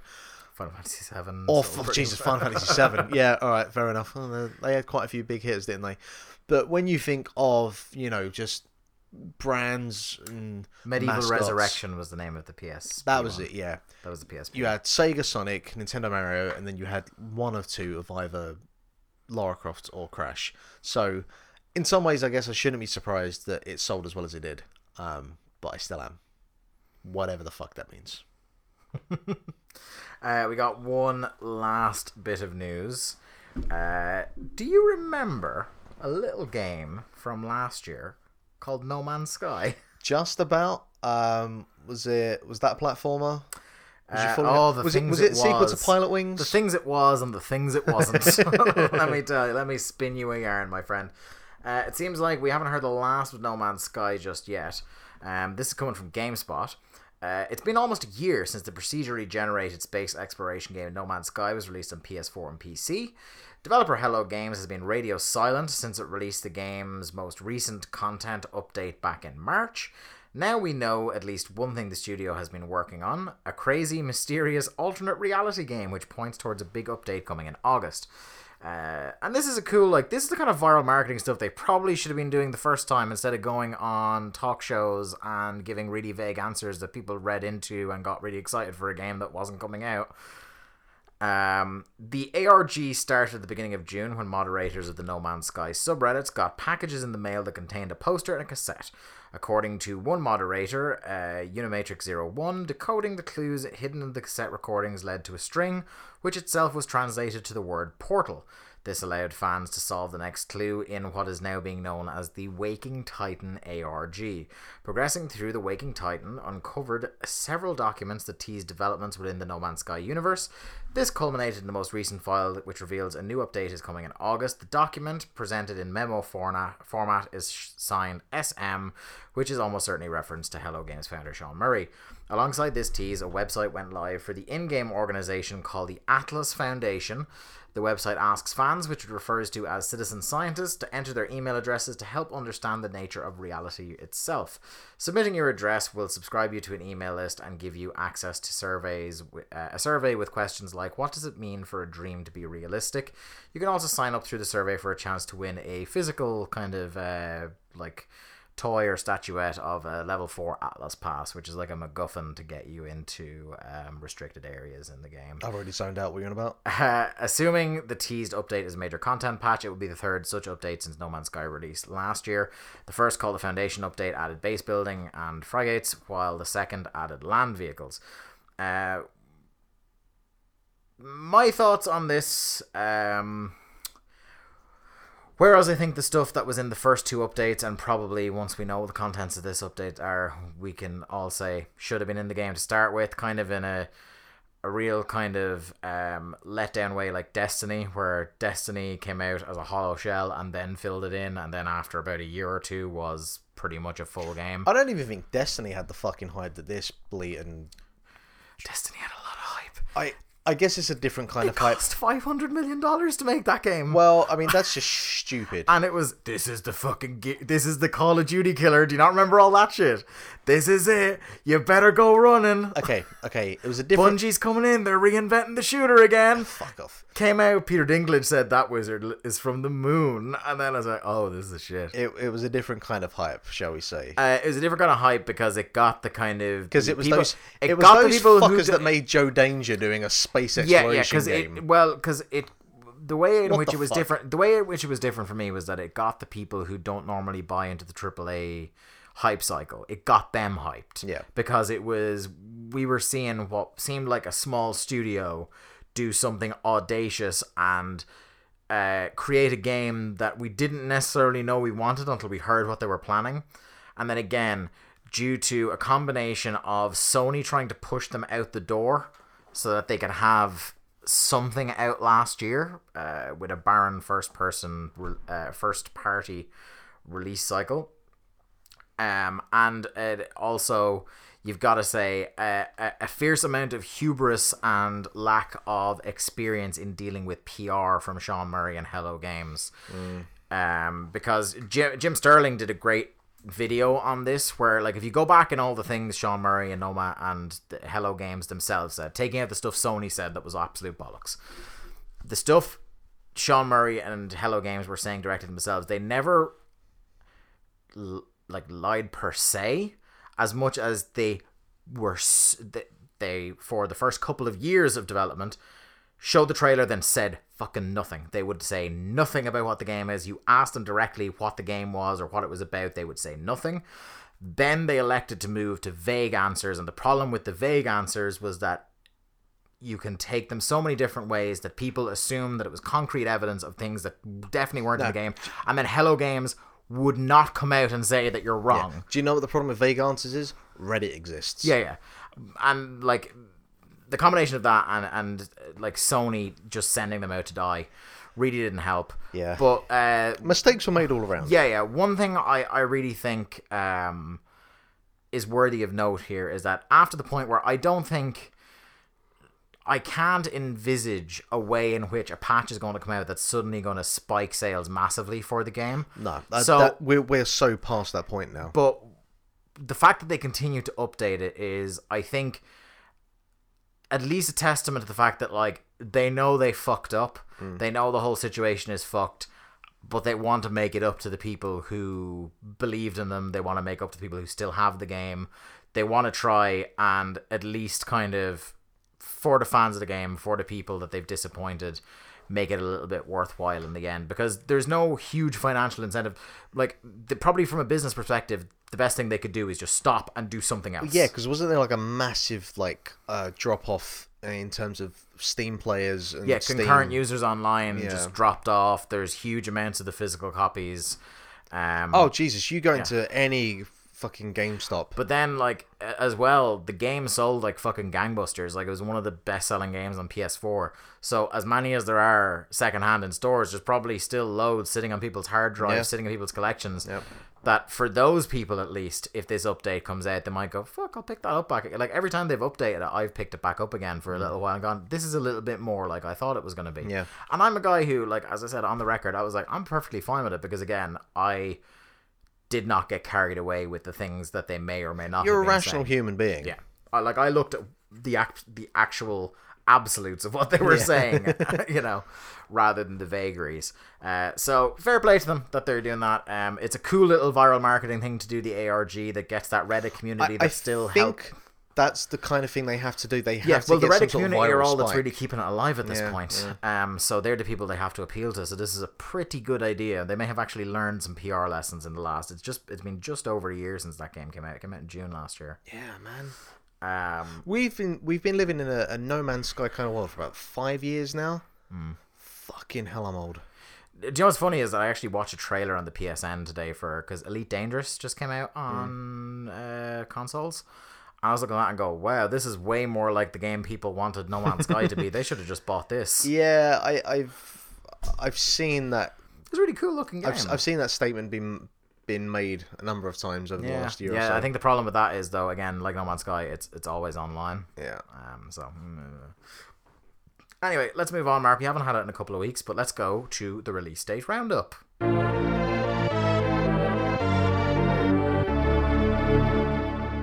First thing I want to talk about on the release date roundup this week is that there's a game that I think is very much up our straza coming to the Switch on July 13th. And it's a game called Demambo. That is, according to Eurogamer, combining the best of Smash Brothers and WarioWare, which I think sells it a bit short. The best way I could put this is like Gang Beasts with bouncy balls. Woof. Yeah, so if you click into this article, Mark, there's a short YouTube video there towards the bottom as I'm talking about this you might watch. It looks like absolute chaos, and it sounds pretty good as well if you were able to listen to it. I really like the art style that's going on here. The trailer is cut very well. Alright, I'm watching now. So there's up to 4 of these, but I'm calling it the genre of game. I'm calling it a bouncy brawler. Where you're basically pinging at each other across a map, trying to knock each other off the borders, kill each other that way. There are various obstacles on these maps. The environment is destructible, so presumably the longer it goes on, the less platform there is for you to stand on, making it much more difficult. There's a bunch of different modes on it. You can even do, I think there's like a bunch of different solo modes on it, so it's not just a multiplayer fighting game. It seems like a really cool little thing. It looks like it has elements of Samurai Gun and Meat Boy, and I saw something there about it's one button controls, which is really interesting. Which sells itself to the Switch. That looks pretty interesting. This looks like a really cool, like if you had a multiplayer night or something like that. Or it looks tailor-made for the Switch. Yeah, like if I came down one evening, we were watching something on the TV, I could just whack the Switch down on the table in front of us, and we could play a bit of Demambo without even really thinking about it. Yeah, I really like the indie lineup that's coming to the Switch over the next while. Big fan of Graceful Explosion Machine, and we know Stardew is coming, and a few other things like that. So, long live the Switch. That's what I say. In other release date news, sadly a bit of bad news, and that is the full rollout of PlayerUnknown's Battlegrounds, the moving from early access into full Steam release, has been delayed until the end of 2017, which it has not been confirmed, but it is probable that this also pushes back the release date for console on Xbox One. That will be a bit of a heartbreak to people who are waiting for it on console, because PlayerUnknown's Battlegrounds has been the kind of the word of mouth game of the year. There is no game I have enjoyed watching more this year than PlayerUnknown's Battlegrounds. Watching the Giant Bomb Murder Island streams are fucking incredibly great, and it makes me really wish that I had 3 other mates with either PCs that could play PlayerUnknown's Battlegrounds, or 3 other friends with Xbox Ones who'd be playing it when it came out, because it seems that it doesn't seem like there's a not fun way to play that game, but it seems like the most fun is when you do it in teams of 4, and try to be the last team surviving, and you're on chat and you're having a great time. It seems fucking like a really, really cool idea for a game. Just drop 100 people on an island, see who's left standing at the end. It's pretty awesome. I have one last bit of release date news. I didn't include this until now because I wanted Mark to have a look at give us his reactions live on air. There's a new game coming out on July 15th. It is a fan game. It's going to be available online, not on consoles, called Mega Maker.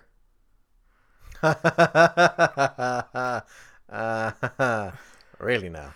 They have made a Mega Man Super Mario Maker game You can use apparently any assets from Mega Man's 1 through 6. Oh my. And let me read this from Kotaku. So there's a trailer out for a fan project called Mega Maker that aims to do Nintendo's Super Mario Maker did for Capcom's Little Blue Bomber. By the way, let's see how quickly Nintendo shut this down.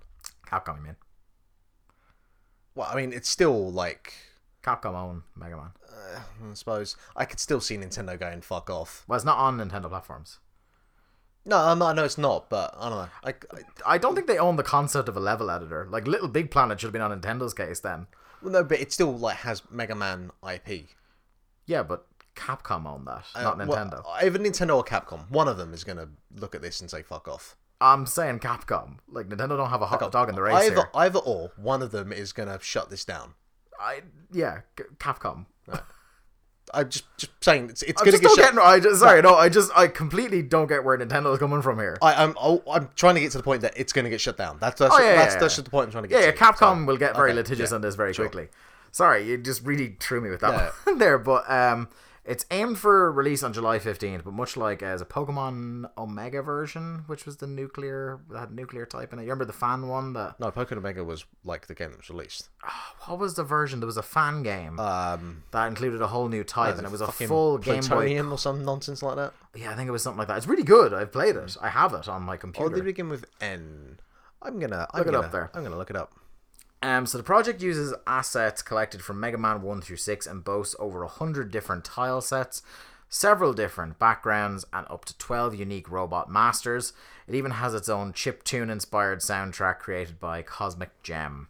There's a trailer on the Kotaku article. Looks pretty good.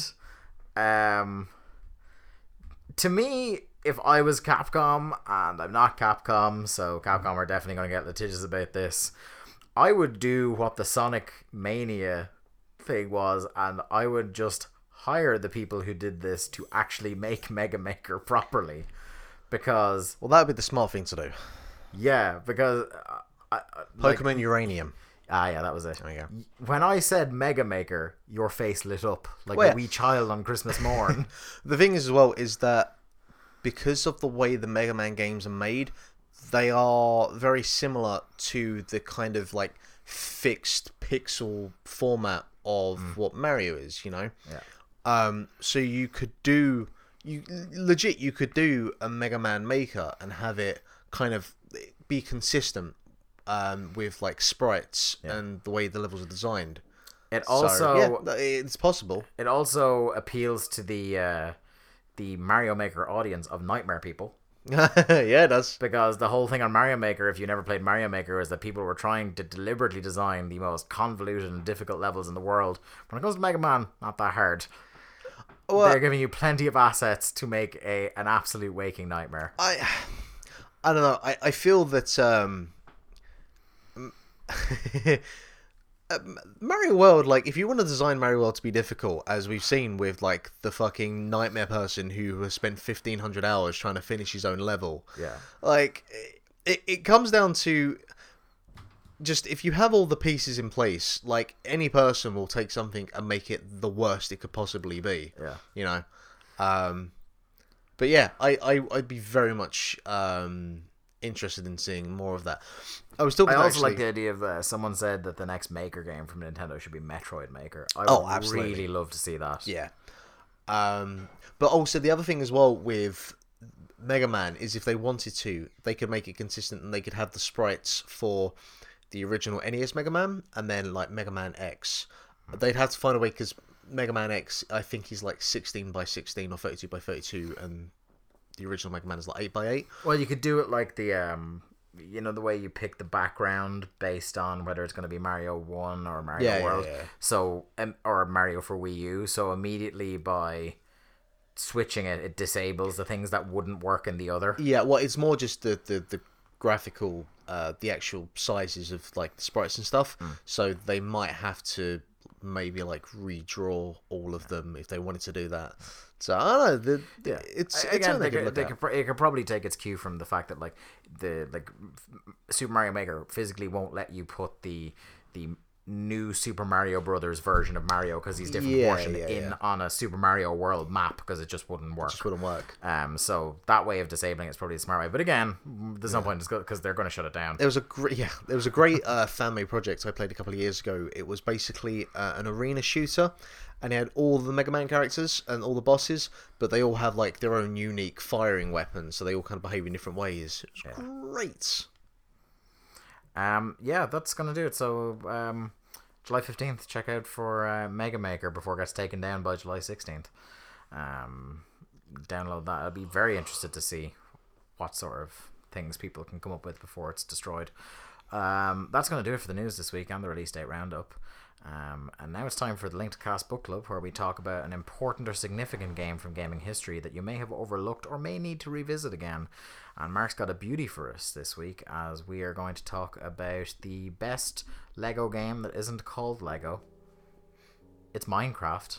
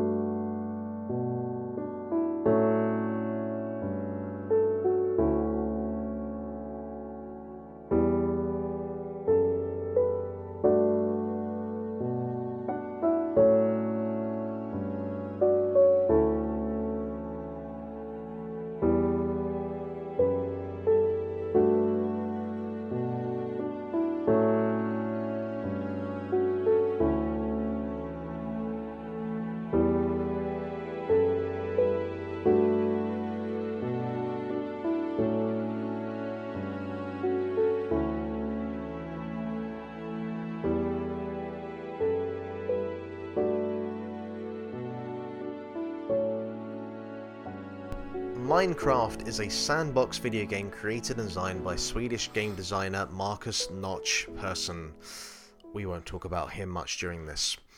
And later fully developed and published by Mojang. The creative and building aspects of Minecraft enables players to build constructions out of textured cubes in a 3D procedurally generated world. Other activities in the game include exploration, resource gathering, crafting, and combat.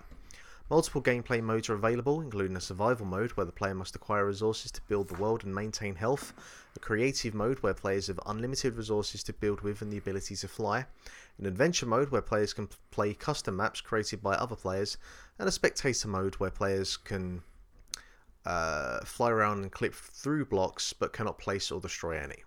The PC version of the game is noted for its modding scene, where a dedicated community creates new gameplay mechanics, items, and assets for the game. Minecraft received praise from critics and won numerous awards and accolades. As of February 2017, over 121 million copies have been sold across all platforms, making it the second best-selling video game of all time, only behind Tetris. In September 2014, Microsoft announced a deal to buy Mojang and the Minecraft intellectual property for $2.5 billion, with the acquisition being completed 2 months later. Now, I'm surprised we didn't actually get to Minecraft till this point, but I do feel, without too much hyperbole, that Minecraft is probably the most, I'm not sure if important, but influential game released this millennium so far. Mm-hmm.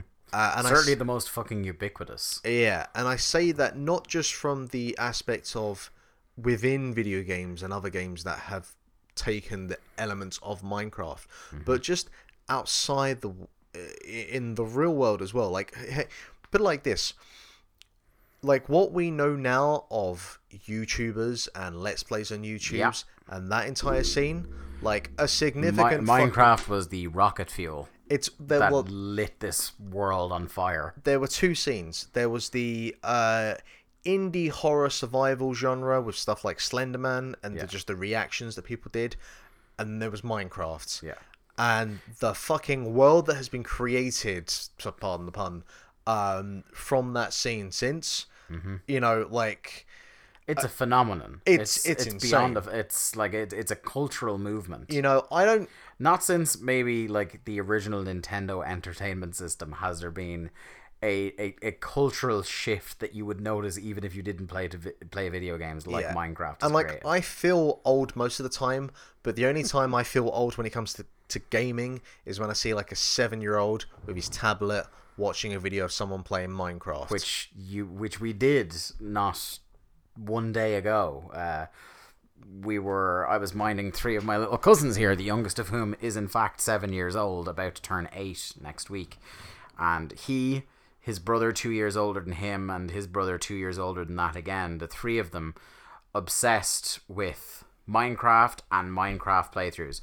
I don't know, I genuinely don't think the amount of Minecraft they play, I'd say it would pale in comparison to the amount of Minecraft content they have watched. Yeah. On YouTube, like the stuff like the Diamond Minecart, who I think I'll probably get back to at some point of this, because there's a thing he does that utterly fascinates me. And like Stampy Longhead, and there's like so many YouTubers who are just known for doing Minecraft and nothing else, and they have made tasty fucking incomes off I know, right? And it blows my mind. Like, I remember playing the beta version of Minecraft back in, I want to say like 2009 or 2010. I think it was while I was still at university. Yeah. And I remember just kind of fucking around with like the raw elements that it had, and you know, building a house and surviving the night and avoiding zombies. And I was like, yeah, this is pretty cool. I like this. But I actually ended up spending more time and getting more obsessed with Terraria, which had been released a couple of years later, which, you know, took the kind of template of Minecraft, but put it into a 2D plane, if you will. Yeah, it went a different way with it a bit. It went a different way. And then there was Starbound as well, which I think was kind of similar as well. But not in my fucking wildest dreams did I think that this would end up becoming the second most popular or most sold game of all time. For such a simple concept. Yeah, but I mean, hey, Tetris is a pretty fucking simple concept. That's like you've boiled it down to the bare essentials. Like, it is, like I said in the intro here, it's video game Lego. It's doing Lego better than Lego does. It's less a game; it's a creative tool. Yeah, because Lego is limited by the amount of pieces you have. Minecraft is only limited by your imagination, as I said at the start of the show. Like, whatever you think you can build in it. And some of the things, we report them as fucking news stories on this show, the things people have built. Like, you know, people are happy just building their castles or building their houses or whatever. But, like, someone, like, using, there's a resource called Redstone, which can be used to make electrical wiring and create switches and things like that. And people have built working Game Boys, working calculators, things like that in the game. All sorts of things people have built. So you played the beta of Minecraft. What has your interaction been with it since? Because I feel like your interaction predates mine, because by the time I got to play Minecraft, I think you were kind of either over it or just weren't. Yeah, so I with it had as the much. 360 version. Yeah. And I had the original release on PC as well. Yeah. But yeah, I haven't like properly been invested with Minecraft. Certainly like post the Microsoft purchase. Definitely, like, since then, Yeah. I haven't really looked into it other than when someone gives me it on the tablet and I'm playing the Pocket Edition. I'm like, nope, this doesn't work. I can't play this. As actually post Terraria, as soon as I got Terraria, that was like, this is my version of Minecraft that I want to play. You know, but it's fair to say that every now and again I'll see a story on Kotaku or whatnot about some fucking nutjob who's made like Doom in Minecraft, because why wouldn't you? You know, Yeah. like it has an unlimited amount of potential, and it's only capped off by your levels of creativity. You know, So let's talk about kind of what the game is, what you do, because there's certainly, and most of it has actually been kind of introduced post 1.0 version of Minecraft, but there is a loose kind of aim to the game, very, very loose. So, like Mark said, the basic tenets of it are you're dropped in the world, farm resources, build a settlement, survive. There are a bunch of different enemy mobs. Zombies are the basic ones. Creepers are the kind of the synonymous enemy mob of Minecraft. A lot of the Minecraft merch and toys you will see in your average toy shop will be the creeper, this thing that looks like a weird bush with a sad face that comes towards you and explodes once it's within a certain radius.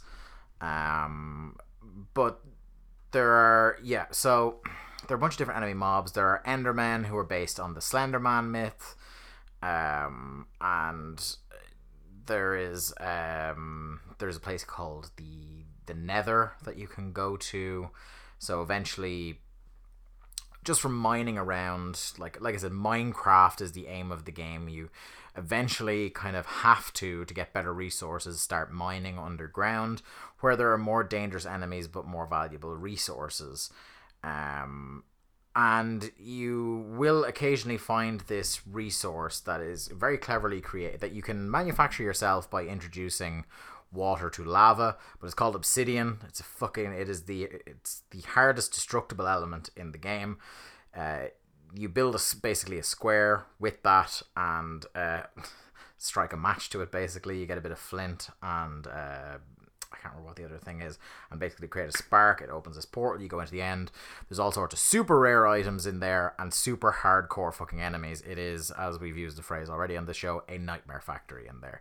But the end of the game is in a place called the End. So the Slendermen, or the Endermen, which I had already mentioned, I think on average, every 2 that you kill drop a thing called the Eye of the Ender. They drop an Ender Pearl, and you combine that with an element that you find in the Nether. This is all getting very confusing now. To create an Eye of the Ender. And in every single world that you get dropped into, there's a thing called an end portal, and the end portal is in a fortress. On the PC, so the worlds are considerably larger on PC because of the size of the hard drive, the size of the servers. They're considerably larger. In the entire world on PC, there are only 2 end portals. You can't build them. You can't destroy the blocks that make it up. It is fixed in that place. You have to find it by throwing an Eye of the Ender into the air. It will start moving very slowly in a direction. You keep doing that and you keep catching it because it can't take too much damage before it gets destroyed and you have to start again. You use that to find the end portal, which is in this fortress with a bunch of different hardcore enemies. You plug in Eyes of the Ender where they are missing along the portal. Opens up this place called the End where you fight a thing called the Ender Dragon, which is this massive hardcore fuck off dragon, and the whole place is full of Endermen as well, which makes it considerably harder. And if you destroy that dragon, which is not an easy thing to do, then you have quote unquote completed the game. But I think it's fair to say, Mark, most players who play Minecraft don't play it to do that. No. I wasn't even aware that was a thing you could do until a couple of years ago. Yeah, well, it came in fairly, the End was a much later development in it. I don't want to say exactly when because I don't know what the timeline is. I think it's fair to say that, I might be wrong here, but I don't think the game was ever originally designed with that. Knowing what Notch used to be like when he was fun and not shit, or at least when we didn't know he was shit, he may have just put the End in later to go when people were asking when does the game end. He's like, here, fuck, there's an end for you. It's called the End. And everything was a pun off an end. Yeah. But yeah, most people just are happy to build settlements, mine resources, build cooler things. So there's a playthrough. It's one of the very first YouTube videos we did on Link to the Cast of me showing everyone around my world, and I just have it open here in front of me on YouTube as we're talking. Where myself and my friend Ben, we both got it for PS4 because I'm not a big PC gamer. So I had Minecraft on my PC, but I only played it offline on my own, creating stuff, and that's fun, but not as fun as if you and a buddy create a world together and have different projects. Myself and Ben wasted. I would hate to see. Thank God the PS4 doesn't have an hour clock for what you've played, because we have no doubt wasted a couple of 100 hours in our world, where I just came across a village full of priests, murdered all the priests, and then invited Ben into the game, and we've started building things ever since. And you've seen the world before, we have this complex rail network that takes us around the world, that saves us loads of time. Yep. I have a massive tower with a skybox in it that I built just because, and you're able to dive off the top and land into a swimming pool at the bottom, so you don't have to sustain any fall damage. And then I think we've built a lighthouse since this video that you can't see in the video, because I hadn't even built a pier that now has a lighthouse on it. We've built temples, we've built stables, we've started farming animals, and I think the crown jewel of what I've built is a giant skull that cries lava, right in the middle of this peaceful village. That's like pure Dr. Wily. Yeah, and that's where I have the Nether portal in, because Excellent. it's pretty Yeah, apt. yeah. But yeah, like, it's safe to say that even though there is a loose end to it, it's only for those who are curious about the end. That's not really what the game is about. The game is about having fun in creation, reveling in creation. Yeah. And that also means it's not for everybody. Because there's a lot of people who are orientated towards, no, I need a game to be telling me what I should be doing. What's the purpose of me being here? I need narrative. I need this. I need that. This is pure what Mark Robinson always champions on this game. This is pure gameplay. But without even a nudging you in the direction of anything. This is kind of just giving you all the tools straight up and going, what have you got?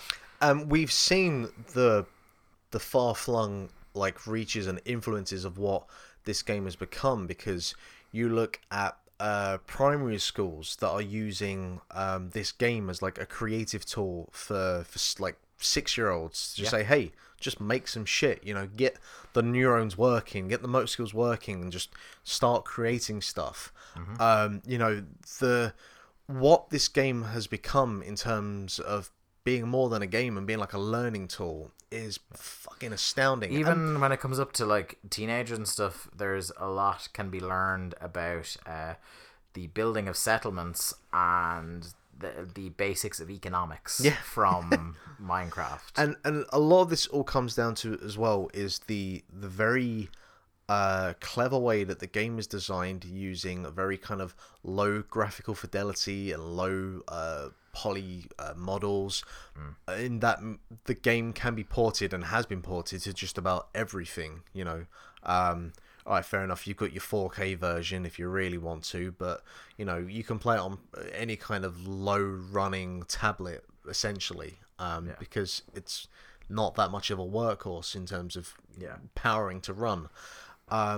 So pretty much anyone can get their hands in it, and like to some degree I do agree that there are certain people that are like, well, there's no kind of end goal, there's no end aim, there's no objective here, so why do I play this? But I think that opens the door to a whole lot of other people who are just like, this is a fun thing I can fuck around with.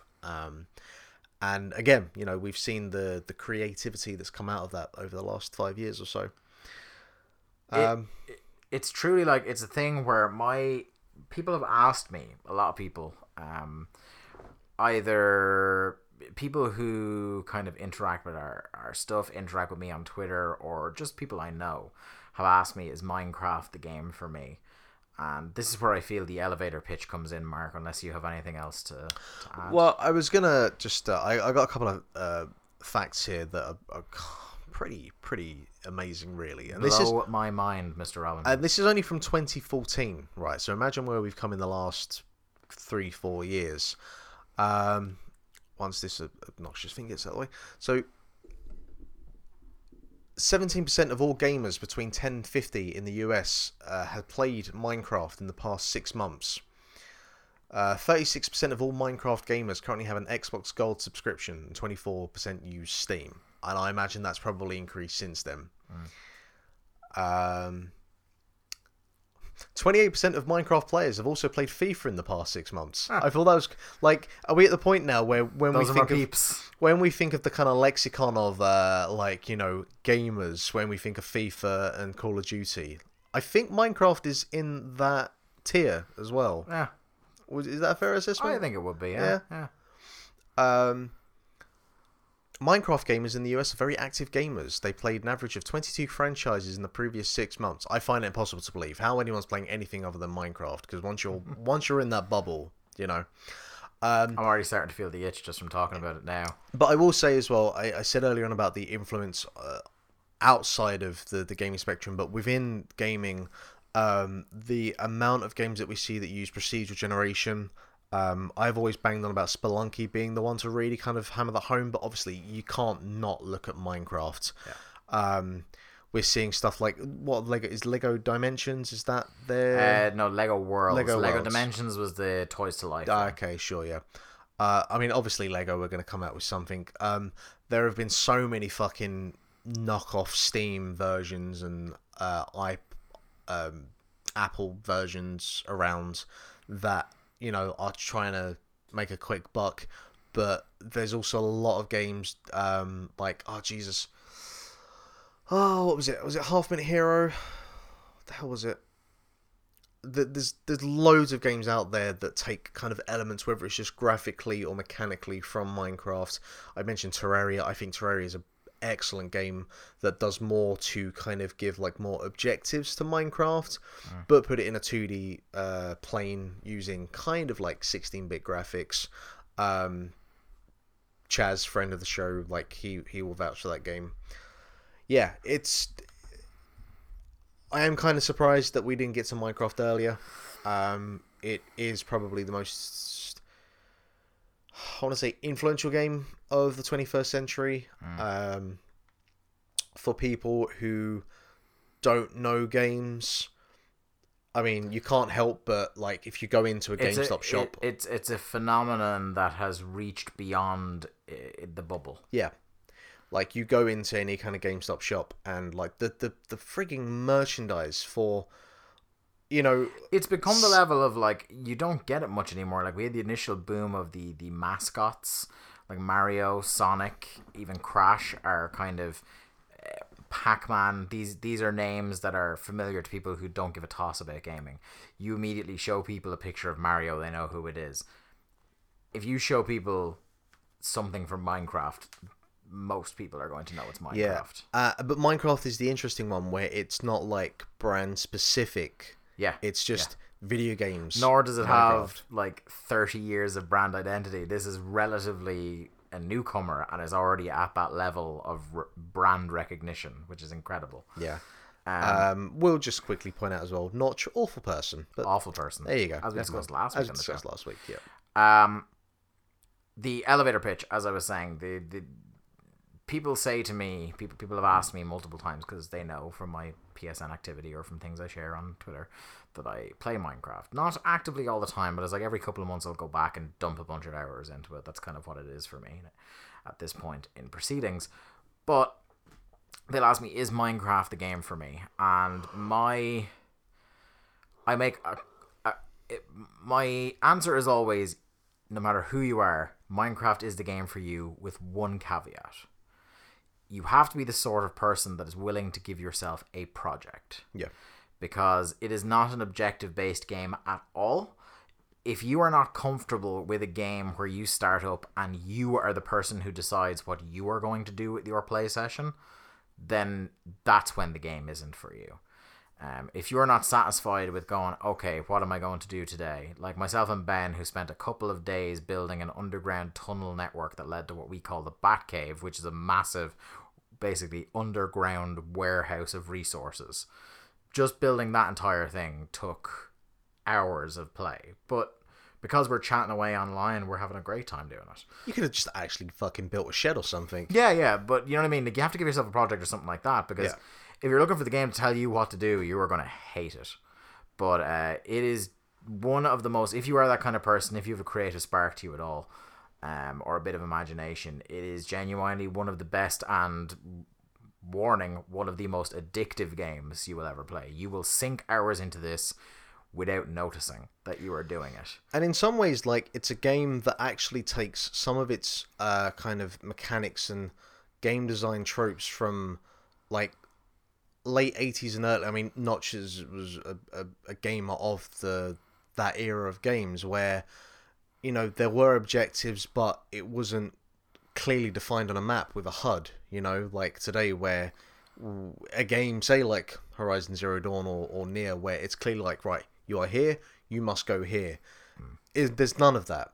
I mean, there was none of that really in the early 90s and late 80s. It was like, hey, there are things you can do, but you got to go and discover it for yourself, you know? Yeah. So in some ways, Minecraft is a game that isn't a product of its time. And that kind of makes it stand out all the more. Really, like, I mean, there's so much stuff that has been written about Minecraft, and it's really one of those games that we could spend a lot of time really like talking about for something that really there isn't actually a lot to it. Yeah. You know, that's the charm of it. It's a Tetris game, you know, in that aspect. This game is what you make of it. Yeah. It is simple. It is complex simplicity at its finest. We have one last bit of business to do before we wrap up the podcast for this week, and that is for me to name the game for next week. Mark, I'm going to take us back about a decade and a half, and I think we are going to next week talk about, I think this will be the third entry in its franchise that we are going to talk about. And this is a game I think, I feel is a little overlooked because it follows and precedes two of the greatest games in its genre of all time, arguably, particularly within its own franchise anyway. I want to talk next week about Super Mario Sunshine. Oh, we're going there, are we? We are. We're going to talk about Flood. To the GameCube. Okay. As they say. All right. Dan Reichert's one of his favorite Mario games of all time. I don't think I'm that strong on it, but I as we'll probably talk about next week, I feel it's a game that gets a bit maligned for. I think people are a little bit harsher on it than necessarily they should be. I can give. I've had many discussions about that game, so yeah. I have things I can say, both positive and negative. Yeah, there are certainly that. But like, let's not gild the lily too much. We'll talk about that next week. This has been episode 73 of Link to the Cast. This podcast is available on SoundCloud, iTunes, Stitcher, and most podcast platforms. Just search for Link to the Cast. Give us a subscription, a rating, a review. It all helps. Please tell a friend. Share the link you found this podcast on. Tell some more friends. I've noticed us picking up some new listeners in recent weeks. We really appreciate that. Hope you can all stay on board. Spread the word. Get shit going. People love talking about old Tat with a couple of wankers just like us. Am I right? The website is linktothecast.eu. That's kind of where our articles, like the one Mark just released today about Fire Pro Wrestling's Nightmare Factory, can be found, and also show notes for every single podcast. If you want to get in touch with us, drop us an email at linktothecast@gmail.com. Social media is facebook.com/linktothecast and @linktothecast on Twitter. Those are probably the best ways to get to hear back from us relatively quickly. Myself and or Mark are usually within an arse's roar of the tweet machine or Facebook at any given moment, so we can respond quicker on there than we necessarily would by email. Individually, I am at Dave Ryan IV, and that man over there is at Lithium Project. Sometimes, Mark, we stream games over at twitch.tv/Link to the Cast and archive them later on YouTube if you just search for Link to the Cast, either as all one word or separately, whichever way you want to do. We have a weekly video schedule. On Monday, we have Mark on Mondays, where Mark sometimes drops a video, sometimes drops no videos, and sometimes, like this week, drops 2 videos. Yeah, in one go. Just fucking get the thing out and it's done with. All right.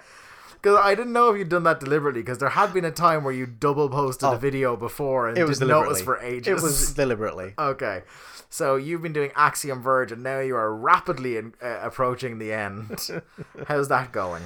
I don't know. This was like 3 fucking months ago. Nearly done, though. It's done. That was the last 2 episodes. Oh, was it? Yeah. Okay, so you're moving on to something else next week. Do you know what it is? Do you want to... I mean, I've got a whole bunch of games that I haven't done any kind of streams with. I might just play a bit of Wipeout next week and... okay. You know. As a kind of palate cleanser before whatever your next long play is. Sure, yeah. I mean, I feel like I should probably sit down with you at some point and give you kind of... Actually, no. Because I know you want to play Nier at some point, and I can't, at where I'm at the point I am now, I can't just drop you into that. Like, that would not... No, I can't do that. Wednesdays, Retro Corner 64, where we chronologically play every single Nintendo 64 game that was released in English-speaking territories. A daunting task we have put before ourselves. And some say daunting, some say idiotic. hopefully we will remember to put up that video tonight. I'm letting you. I'm going to give that task to you You're tonight. going to give that to me tonight? Yeah. Okay, fair enough. That video goes up every Wednesday when we remember it, because we are fucking cretins. Thursday is Linked to the Cast. This podcast that you are listening to now with your head holes is the one that comes out every Thursday. It's an hour and a half, 2 hours every single week, so we don't put anything else out on that day, so you can enjoy it by itself. Friday is Friday Plays, my solo stream where I ring in the weekend in style by giving you a guided tour through what I am playing at the moment. And Mark, I am starting a new series this week, having finished Life is Strange last week. I'm going directly into my next long play. Would you like to know what it is? Sure. I'm going to... Is it FIFA? No, I'm going to a horror game. Oh. But a horror game unlike others that I may have advocated before on this very podcast. I'm going to play a game that I bought, wanted to play, like the look of, like the soundtrack of, because I fought for it, I think, in the Game of the Year soundtrack category last year. And that's a game called Oxenfree. Oh, okay, Oxenfree, yeah. Isn't that... I think it's got like an iOS release. I think got announced the other day. Yeah, I think it might do, yeah. Cool. Yeah, so I'm going to have a look at that because I really wanted an excuse to get into it. It's just been sitting there. I picked it up in a sale. Really wanted to, as a big horror fan, really wanted to have a look and see what that game has to offer, because it definitely has style and definitely has sound. So I want to see what the gameplay is in there and enjoy that quite a bit. That is going to do it for episode 73 of Link to the Cast. I have been Dave Ryan. That man there has been Mark Robinson. It is late and we are tired, so let's get the fuck out of here. Bye.